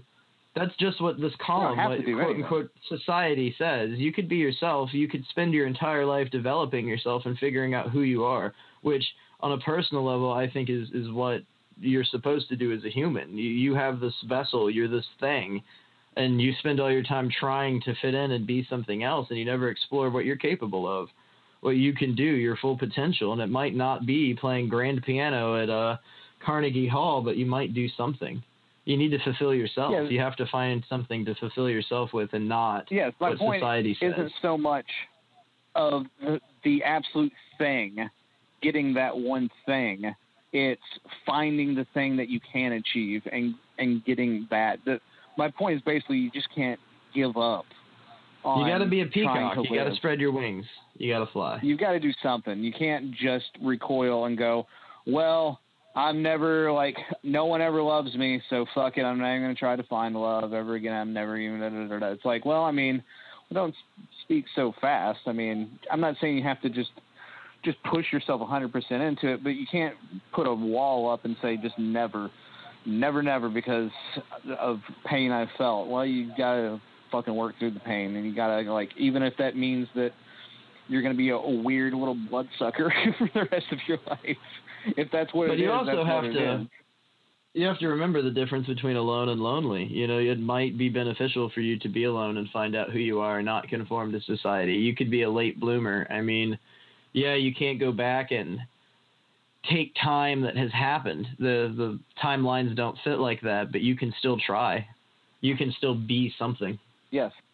There is value in trying, even if you don't win. All right, so we've got to fucking move her on along here and get to consumerism and Dawn of the Dead, where you continue shopping even after your fucking corpse. And you continue trying to take over a mall and acquire things like TVs and garbage, even though there's no world to fuck. I mean, this theme has also worked in Land of the Dead as well, when Dennis Hopper is trying to run away with all the money in Land of the Dead. It's like, well, who even gives a shit about money at this point? He just can't give up that relic of the past. And the same thing with Dawn. Everybody's still fighting over all these goods. And yes, stuff like food is important. Don't get me wrong. Food and water and acquiring all those things is important. But all this other garbage, you're just a zombie walking around just blindly consuming things because you don't know what else to do. I mean, most Americans, when you ask them, what do you do when you're unhappy, most answers you're going to get is, I buy something. They just go buy something for a fleeting, feeling of I've done something, I accomplished something, I bought something new, and then that feeling goes away almost instantly. Well, let's even take that back a step. $40 on crap. You ask most Americans, what do you do in general? I mean, what response are you going to get? Some vapid, dumb statement. I go to the bar.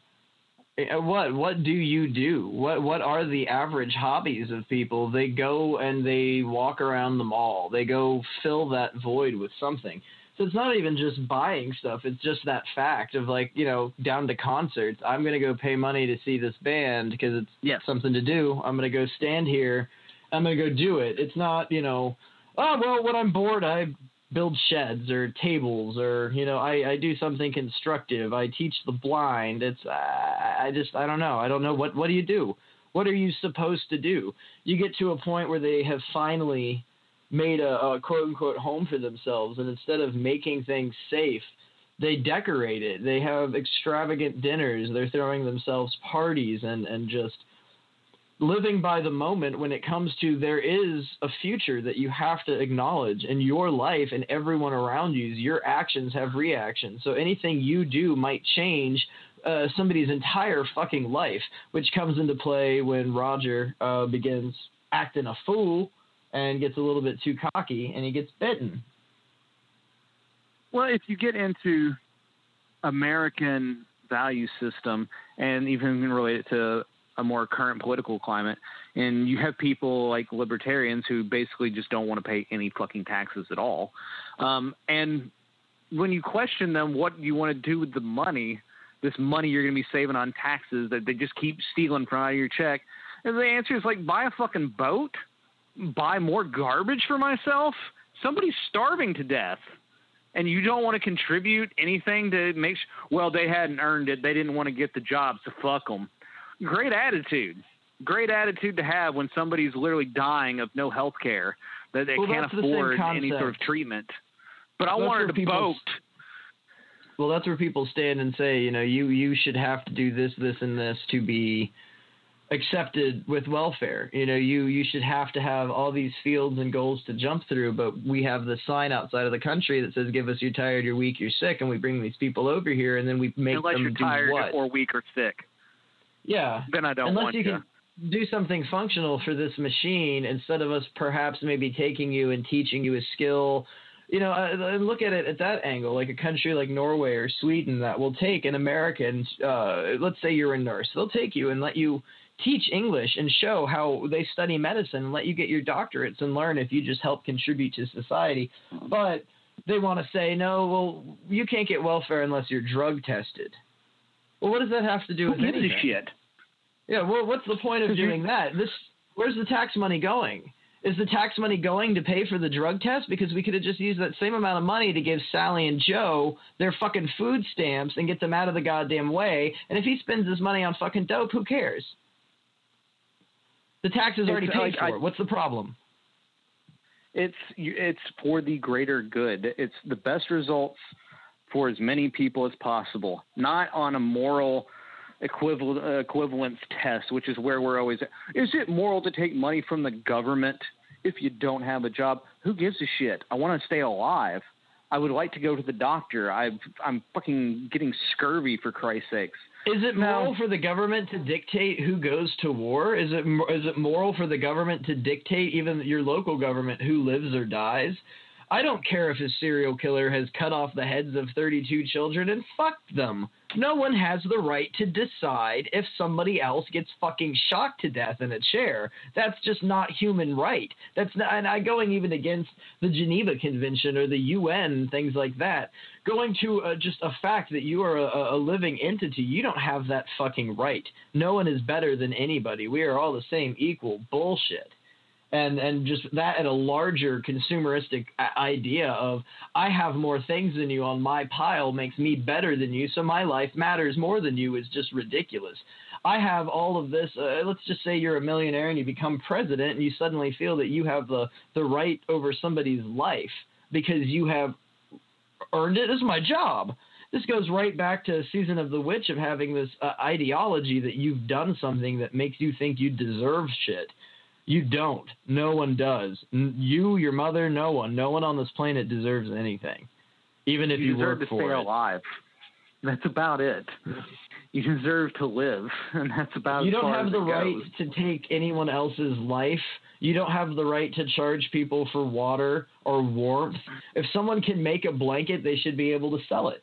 But where's that tax money going to go? What's that going to benefit? Because somebody has to be drug testing these people that are making these blankets.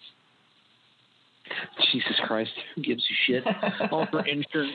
It's all for fucking insurance. It's all, but I don't want to get slapped with a suit later, so we're just going to make sure that everybody's on the same level here. So, like, okay, how about this? How about we just, have you been drunk in the last 24 hours? Oh, you have? Oh, no job. See how well that works out for you. I mean, it's just a completely archaic concept of controlling life, because ultimately what politics are about is I'm correct and you're not, and I have more money, so therefore I win. It's all about force. I mean, it used to be in caveman days, I'm the biggest, the strongest, so therefore I'm the leader, but now it's, but I can buy and sell your ass, and that makes me better. It's like, how does that decide fucking anything? You still need the smart guy, the athletic guy. You need different groupings of this. You can't all do everything at once with yourself. You need, like, look at the current administration, and it's just a bunch of thugs. And they're terrible at their jobs, but they're just going to try to push everything through. And they can't even do it to where people can find it acceptable because it's just so forceful. It's like, listen, I'm smarter than you, so just listen to me, and you're just dumb. So here's what we're going to do. We're going to cut taxes for the upper 1%, and then it'll trickle down to you. Really? Because it's never worked. It's literally never worked because they're not going to turn loose of it. Oh, they will. They will, and you just need to listen to us. Well, it's not working out for you, so where are we going from this now? Well, let's look at our heroes in Dawn of the Dead. As something you said earlier, our heroes are sometimes turned against us. They're capitalists. They're great. They come, they find this land, they steal it, they clear it out, they get rid of the population, and they turn it into this great saving place. And they spend all of their time making it this great kingdom for themselves and attempting to keep so many other people. Yeah, they spend all this time making it a kingdom that when other people finally come, they forget the aspect of human nature and how they took the place in the first place. They took this over with extreme force, and they encounter somebody that is gotten more organized, that has become a gang of one embodied tough guy that realizes if you're not going to cooperate with us, you can't fight 30 of us. But at the same time, their own ignorance showing human nature, which is displayed just throughout George's career, they crash and burn because of their ignorance. They think we can run in and we can be tough and we can take care of this and we can push everything through and we can wipe these people out, and they can't. Let's use this metaphor. What did they do with the trucks in Dawn of the Dead? What do they do? They make a wall. They parked in front of the entrances. They made a wall. Guess what that wall did? Fuck all. It did nothing because you're going to find a way around the wall eventually. You're going to find somebody who can get around the wall. So it's pointless. It's fucking pointless to try to put up barriers. Well, you exhausted try to so much hold on effort. to this dream. You exhausted so much effort and so much time and energy that one of your core members and one of your leaders ends up being pretty much sacrificed for this cause that in the long run didn't matter. Again, you've worked in vain for something. You thought you had this idea that was going to successfully work, and you've worked for it your entire life, and it came back and bit you in the ass because you weren't thinking. It was literally the first, army, quote unquote, that attacked them. They lost. First bit of adversity they got from another human being, they immediately lost. So, I mean, what was the point in putting the trucks in the entrances, locking everything away, because you couldn't protect it anyway because you damn near can't protect anything. The best thing you can do is you probably should have just made a deal with the fucking bikers. Well, even in that scene, just made a deal. What you're bringing up is my point of they exhaust so much energy just for Roger to be bitten in an act of ignorance. That's what it's a precursor. It's the red herring to what's going to happen, that you become so relaxed with your form of things that you don't accept that there's a new school or a new school of thought that's coming in. Things could have been amicable with the bikers, just like you said. They could have talked things out. Now, would the bikers have come in and done what Captain Rhodes did and turned it to a real shit farm? Yeah. That's exactly what would have happened, and that's why the next Dead movie is the way it is, because it's fulfilling that gap and allowing that thought process to be coherent and to extend. But that's human nature. You just don't think. You think what you're doing at all times is the right thing to do, but 6 months later when you're on a different path, do you ever register in your head that, wow, you were on a completely different wrong angle? No. Yeah. You never accept it. And what happens? Roger and Steven both die in trying to protect this object, a thing that holds no inherent value in the current society. We're just trying to hold on to this concept of what America is, and there isn't one. They could have hacked everything. Just as anything else. They could have had everything on that whirlybird. They could have taken right off, gone to the next mall, stopped, stayed for a couple weeks, moving, finding other people, getting a bigger helicopter, better transportation, making a force of themselves and being productive and growing and learning with the new way of the world. But instead they were stuck in their own ways. They were in these big gold perfect towers that couldn't be touched, and the domino effect came right down on them. They didn't watch their own back door. It's your own problem. 90% of the problems, everything that's going wrong in your life, usually is because of you. Yeah, mostly. mostly. And I mean, we're getting a little bit short on time here, so we'll just move on into his next film, which was Knight Riders, his second best film, according to me. Yeah. No, also I agree. It's my second favorite. Martin and Knight Riders are my two favorite Romero films, followed by Day of the Dead. And it's so much about just selling out, not selling out, and like if you just replace Ed Harris with George Romero, and what he was trying to attempt to do was hold on to his friends, his filmmaking friends, this group of people that he had gathered together to make these small independent films, knowing full well as the character of Billy that it's not going to last.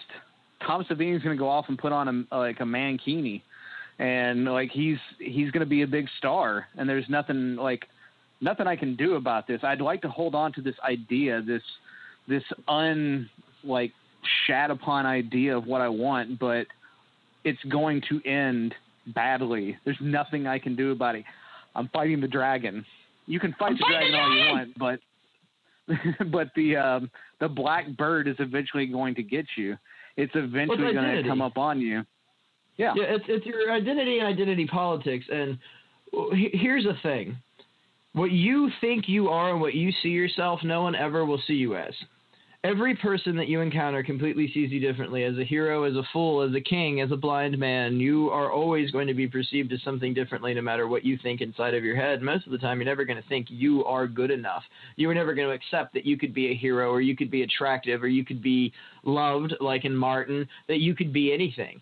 And you fight with that you have to stand for what you believe in because you're not capable of being something else. And in the long run, you end up not allowing yourself to grow and to become what is your full potential. And that is the big problem with this. And you have it with multiple characters. You have a gay character, and I love this scene because it's so much before its time. It's utterly groundbreaking. And Romero, he was a groundbreaking man. That's a term you could use to really just define him, groundbreaking.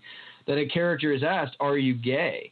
And it's an effeminately acted character, and you're given an idea that they probably are, but it's wrong for you to assume that, and that's the point of this scene where they become offended. Why would you even bring it up? What's the point? But later, the two characters, one played by Romero's wife at the time, come together and have this term, you shouldn't have brought it up, and they say something hurtful in return, and these two characters discover their nature of, yes, we can be vicious and we can be mean, but we can come to terms and learn to come over things. One likes to have sex with men, and one is a butch, stronger woman in a role that, again, Romero putting women in wasn't generally accepted, and it's these two characters admitting who they are and what they are and coming to terms with themselves while no one around them can do the same thing. The Ed Harris character just can't come to terms with that he's accepted and that he is loved and that he is successful and that he is a hero to people. But he's also evil Knievel. Well, he doesn't want to be that, but evil at the same time. You don't always get to be what you want. You start in one direction and something happens and you have to embrace it and you have to allow growth and change and the new flesh to take over and to be something. You have to long live the goddamn new flesh and be a flower, man. You got to grow. You have to spread your wings. But you get stuck in that old mentality, just like the generational gap that we've been talking about throughout the show. Ed Harris doesn't want to change. He wants to keep his values and what he stands for and what he thinks is the right thing, not allowing growth and the people around him to grow. He's subjecting everyone to negativity and forcing them. Yeah, he loses, and he realizes that you have to old saying, but if you love something, let it go, and if it's meant to be, it'll come back. And if Ed Harris had just sold out a little bit, just a little bit. Hey, you know what? He didn't even need to sell out. A little control over it. He just needs to buy in. Just a little bit of maybe I will still have a little bit of control of this vision that I have. Because what happens when Savini, who is just a blank slate, says, "Yeah, we'll do it," that doesn't pay off either because they just go way far in the other direction. If you would just maybe have let a little stuff go. Let a little disco music play in the background. You might actually be able to hold on to as much of your dream as you can. You got to sell out a little bit to get a little bit of what you want. Not completely, not even but selling not out entirely.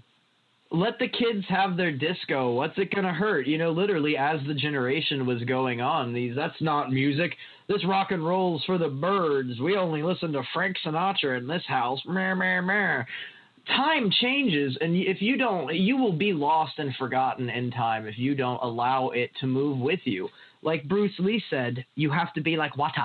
And that's what life is, a changing, flowing river, and you have to accept it, or it will be your demise. But sometimes, and in this case, it's like the phoenix. Out of the death, there's a rebirth. There's a new change. People have a new perspective, and they take your legacy and what you stood for, and they turn it to a new belief. You know, like the hippie movement. Even going back to fucking Charlie Manson, he was on to something.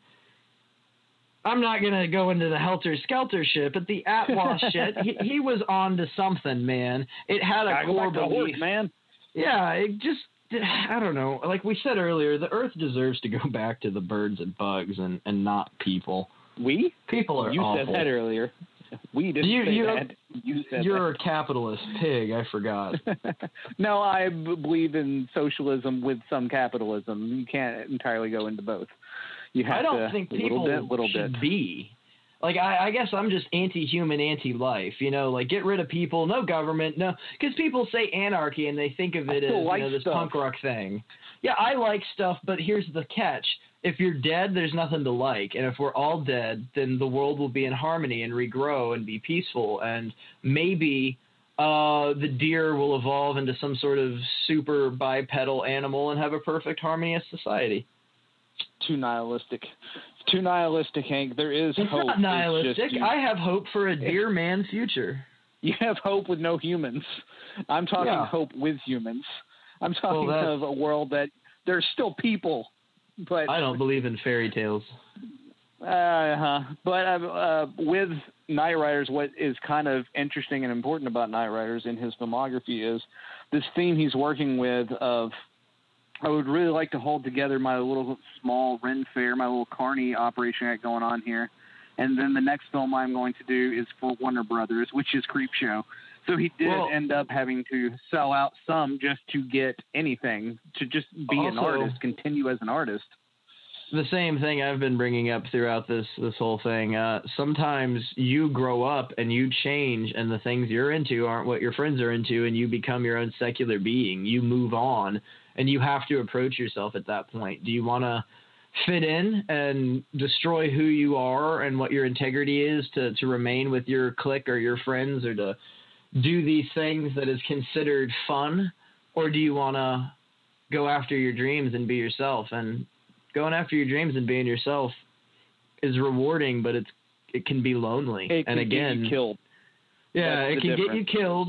It can be lonely, but you have to are you ready to die, or are you ready to be alone? And if you're not, are you ready to die for this specifically? If you're not, then you have to stick with your clique. You have to fit in. You have to be that role, and that's going to be what your life is. But if you're ready to die, Bukowski said this, find what you love and let it kill you. Then you're ready. You can move on. You can succeed. You're ready, man.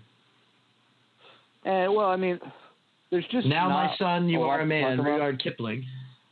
With Creepshow, because it's not, I would say, that philosophical of a film. It's Stephen King more joint, of, you know?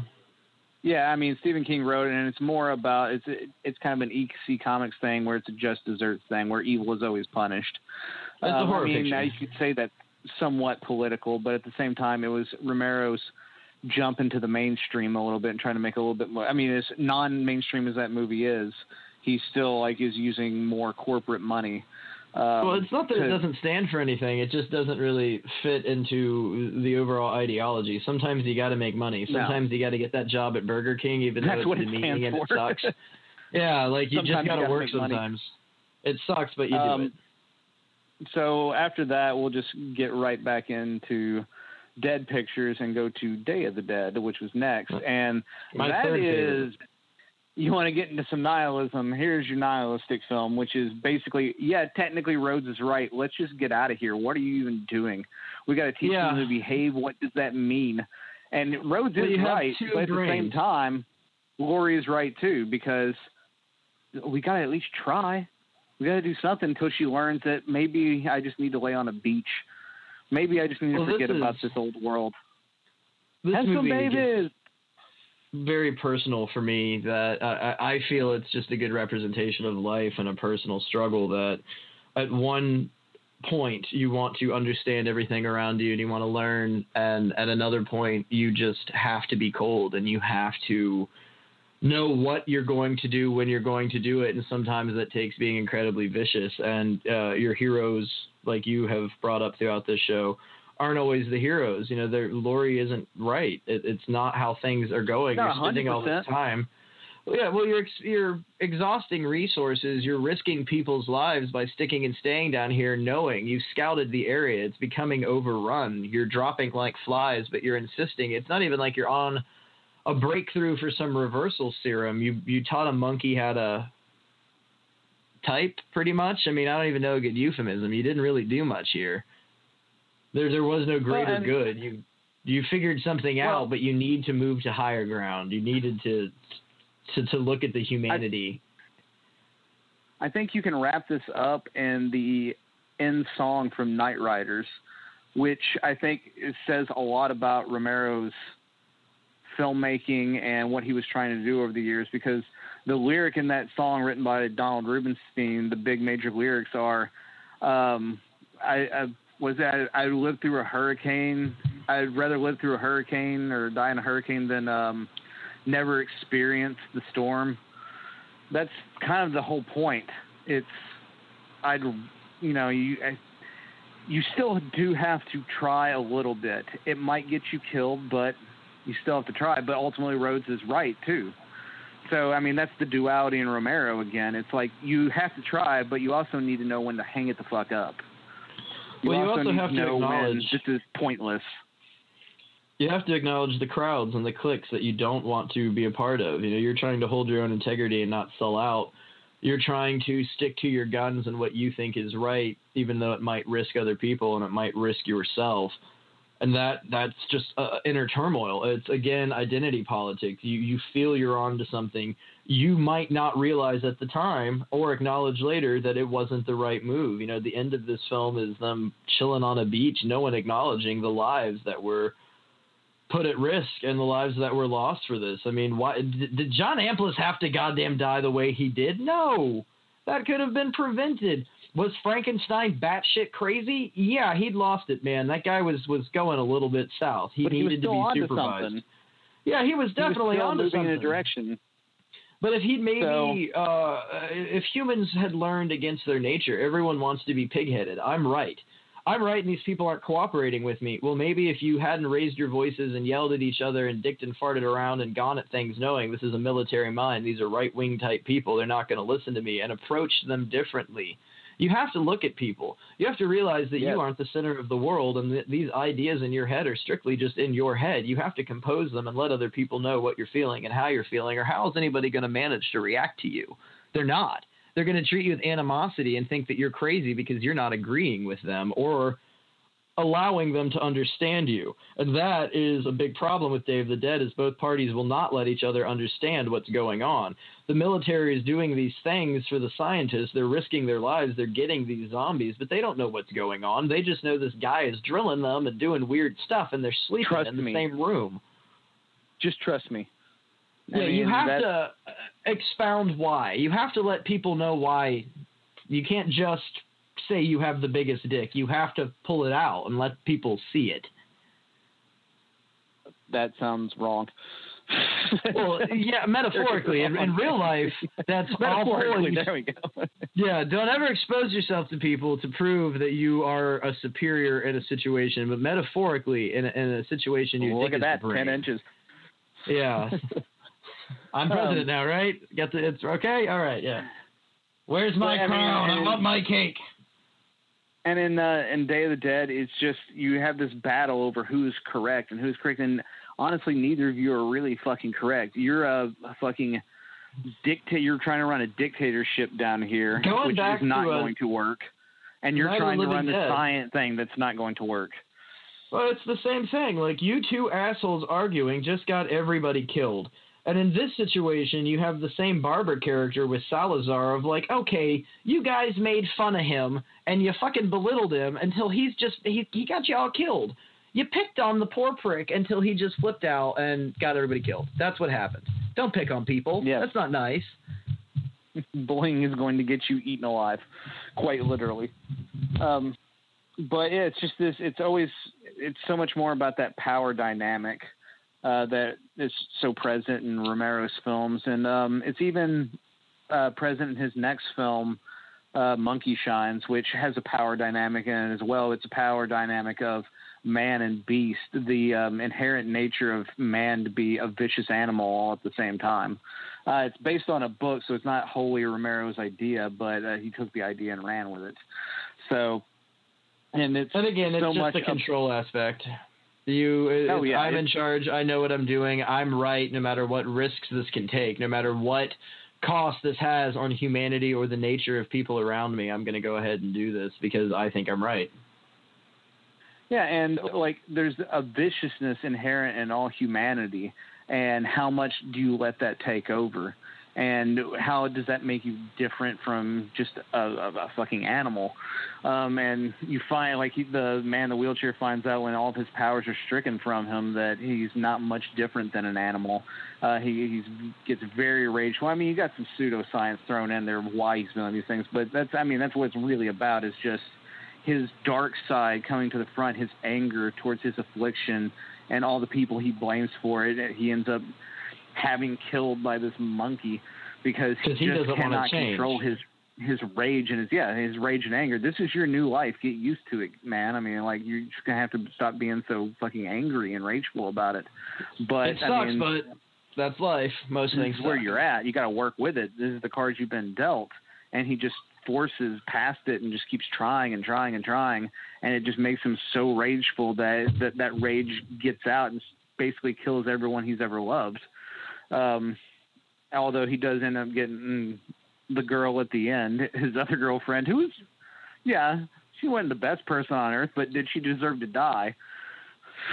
I mean, she did leave him in a wheelchair, but at the same time, did she deserve to die for that?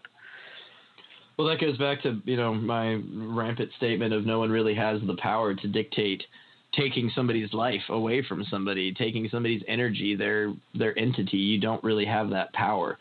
No matter how strong you think you are, you shouldn't take it. You don't have that decision to kill somebody. It makes you less human. You're like, let's just admit what the death penalty is right now. It's not justice. I mean, there's no such thing as justice. That's a fucking random term that you're used to describe some feeling. But at the end of the day, the death penalty is blood revenge. I'm not saying I'm pro or against the death penalty at all. What I'm saying is, let's just call it what it is. It's revenge. It's an eye for an eye. You're getting blood revenge. Yeah. You're going from an archaic term of justice that is, sure, biblical. That's 2,000 years ago when somebody stole. It's a made-up philosophic term. But at the same time, in our culture, we'll belittle other ones in Africa or the Middle East that somebody steals and they get their hand cut off. But we're doing the same thing, just on a smaller scale. One person kills, so we're going to kill them. Where's the difference? Who is the real monsters? Well, if you really cared, you would focus more time, money, and attention on rehabilitation. But fuck that. Once you're a criminal, you're done in America. It's just like, no, you're a criminal. You deserve all of this. You need to pay for all this. Like, what's that going to do? That's just going to fucking make a smarter, harder criminal just because now they're pissed because they're in jail. It hasn't There's no allowance solved for anything. Change. It's expedited the problem. Moving your thought process and your entity is not allowed. Once you do something, you're defined by that. There's not a thought that 10 years later you could be a different person. And largely, there's a lot of Vice articles. Well, you can see where people were former skinheads or hardcore neo-Nazis 10 years ago, bound with swastika tattoos and all sorts of hate symbols that learn their mistakes and get them removed. And you can't say that, well, once a Nazi, always a Nazi. They've changed. You have to give allowance that people can change. And it's the same fact when it comes to felons. Just because somebody committed a violent crime doesn't mean 10 years later they might be different, or might not be different. Well, you try to actually change their way of thinking. You don't locking them up like an animal. I mean, again, I'm not 100% against prisons and all this stuff. It's just you need to think about this a little bit differently and think about it as you're not solving a problem by locking anybody up. The only problem you're solving is literally just getting them off the streets. This punishment thing is putting just 50 not murderers like, in a. You put 50 murderers in one room, you're not going to teach them all a lesson. They're just going to learn how to murder more. Learn to murder better. Like, how did I get caught? What you need is to change their thinking about things. And when you start treating them like an animal, you're not changing their thinking, because then they just start assuming, well, I am an animal. So maybe I don't deserve any sort of forgiveness. Maybe why would I fucking try to work myself into a system that has put me in the place I'm in now? Well, you put yourself there. Well, yeah, but there's other factors to that. Like, just because you got caught selling weed on the streets doesn't mean you're a goddamn criminal. It means you were trying to make money to feed your family and numerous other things. And you probably weren't not everybody just jumps immediately to drugs. There's a lot of I don't have any opportunities. This is the most money I'm ever going to be able to make. I just have to do it as an outlaw, because otherwise I'm fucked. Otherwise I'm just going to starve to death. So you have to take that in consideration when you sentence people. And we don't do that a lot, because you just look like, you can't be so concerned about the punishment. You have to be concerned more about changing a person, because the punishment itself does not do anything. It just eliminates something from society. Out of sight, out of mind. That's largely sticking with the theme of what's wrong with society, is people's inability to learn or express themselves in any other way. They buy something when they're depressed. They go walk around the mall to fill time instead of learning anything about the people around them or learning about themselves. And when something doesn't go their way, they treat it with animosity.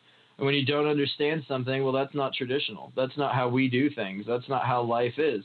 We largely, from the United States to Australia to anywhere you can name in the fucking world, are one and the same. We're a very regressive race. We're never going to learn, and we're going to continue stepping backward. I do not believe in this concept of evil. No, Jeffrey Dahmer was fucked up in his head. He really was.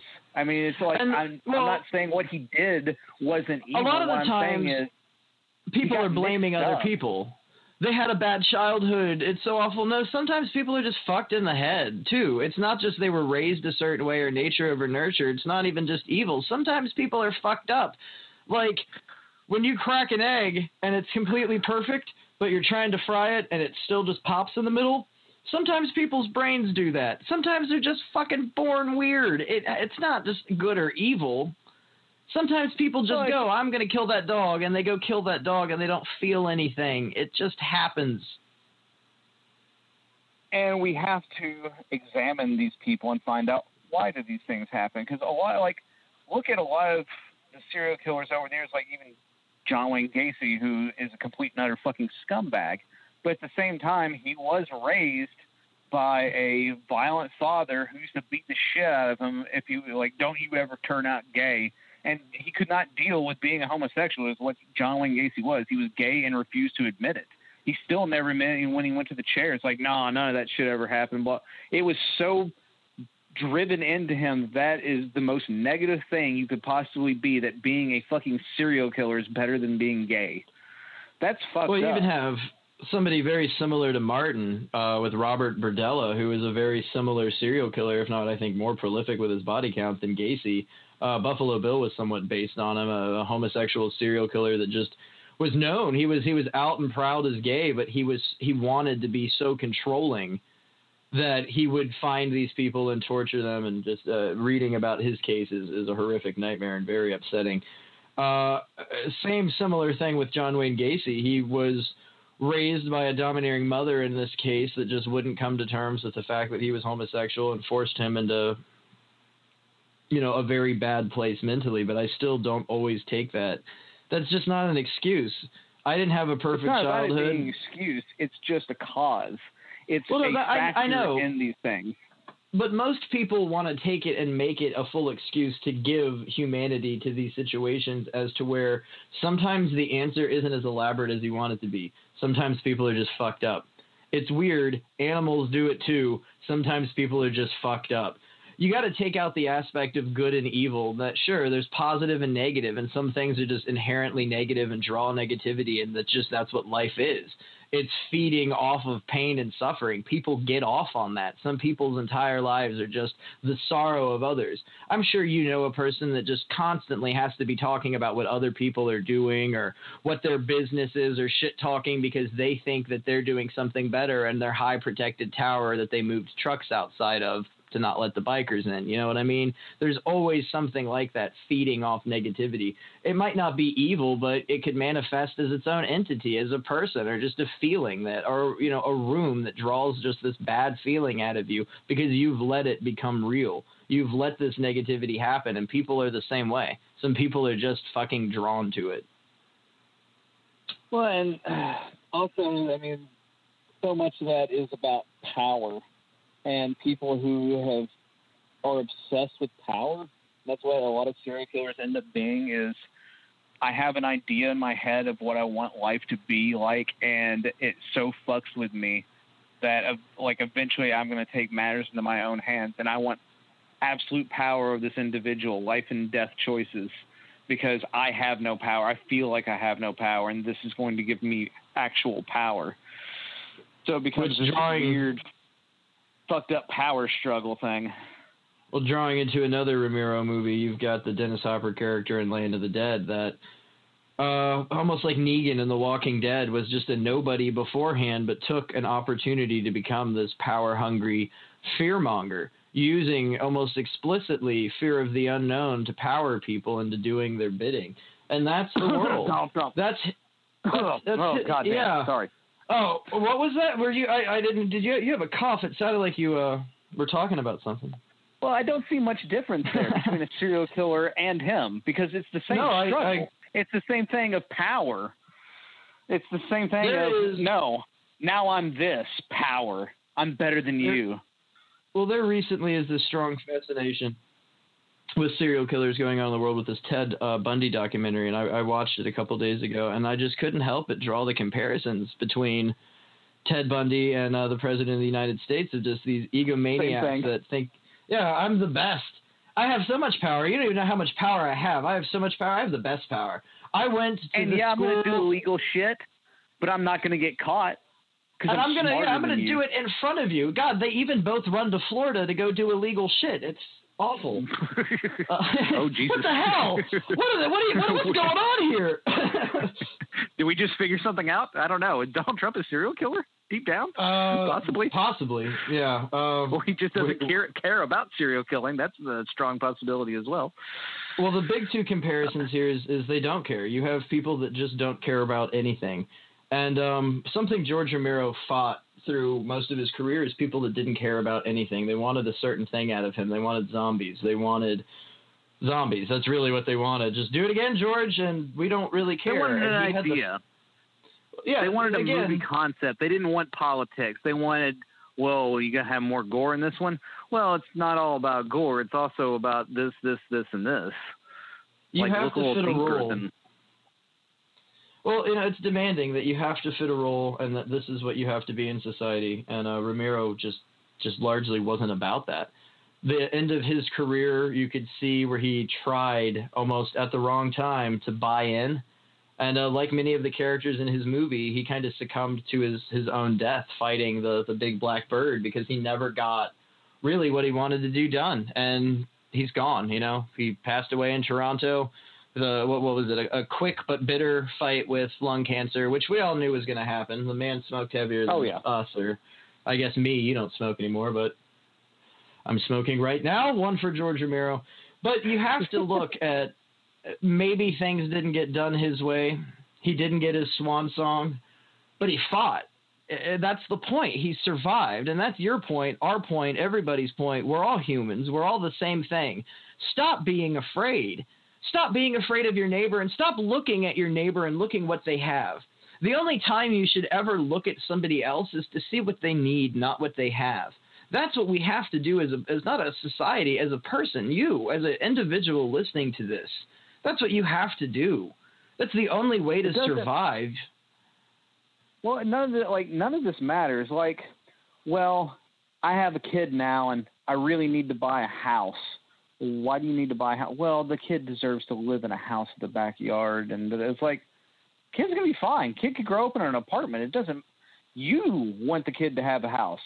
Love you is what want powers. this for a kid. It has nothing to do with a kid. It has everything Toys, to do with a your backyard. weird concept of what life is and accomplishments are. The things that you didn't have in life aren't going to make your kid's life better. What's going to make your kid's life better is genuine love and compassion. What's going to make all human life is going to be better with love and compassion. If you love the person next to you, even if you don't know them, and treat them with kindness, surprisingly, they might treat you the same way. And if they don't, then walk away and go away and remember who you are. Don't try and impress other people. Don't try and feed into other people's negativity. If it's something that's hurting you, evaluate how important you are, because you're important. Everybody is, and you need to follow that. And that's what George Romero did. He followed what he believed in. Even though we don't have money, I'm still in love with you, honey. That's what life is about. You just got to try. You just got to try to make your way and not get fucking pissy about it. And just keep fighting and, like, keep your wits about you. And, like, you can sell out, but know why you're selling out, know what you're selling out for and how much power you're, like, don't 100% sell out. Sell it a little bit. Like, it's not about numbers, folks. It's about holding on to your humanity and your own, like, morality, not just making a bottom line. It's so irrelevant to life in general. Well, unfortunately, we are way out of time, but I think the massive point and something that you should take very close to heart is be like George Romero. Struggle, try, fight, lose, win.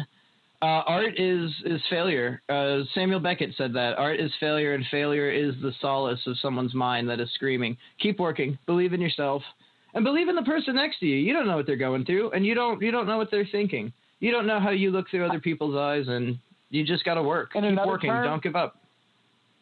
Winter Beast is a failure, but it's an amazing failure that is amazing and touches people with its failure. Your failure might bring somebody else joy. You don't know what you chalk up as failure might bring success and joy and happiness to somebody else.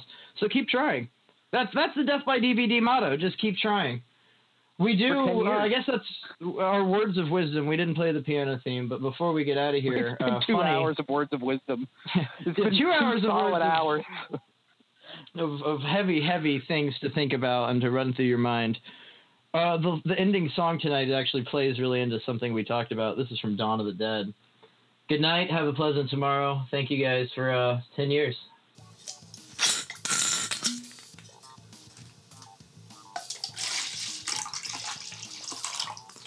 Whew. Well, we had to cut the ending out of that one because guess what? We didn't have the licensing for it. You can find that song. It's by Electric Banana. It's called Because I'm a Man from the Dawn of the Dead soundtrack. But that brings us to the end of the very first Death by DVD classic. As you can hear, the bottle is now empty and the ashtray is full. Thank you for listening. Until next time. Death by DVD Classics. You've been listening to Death by DVD Classics.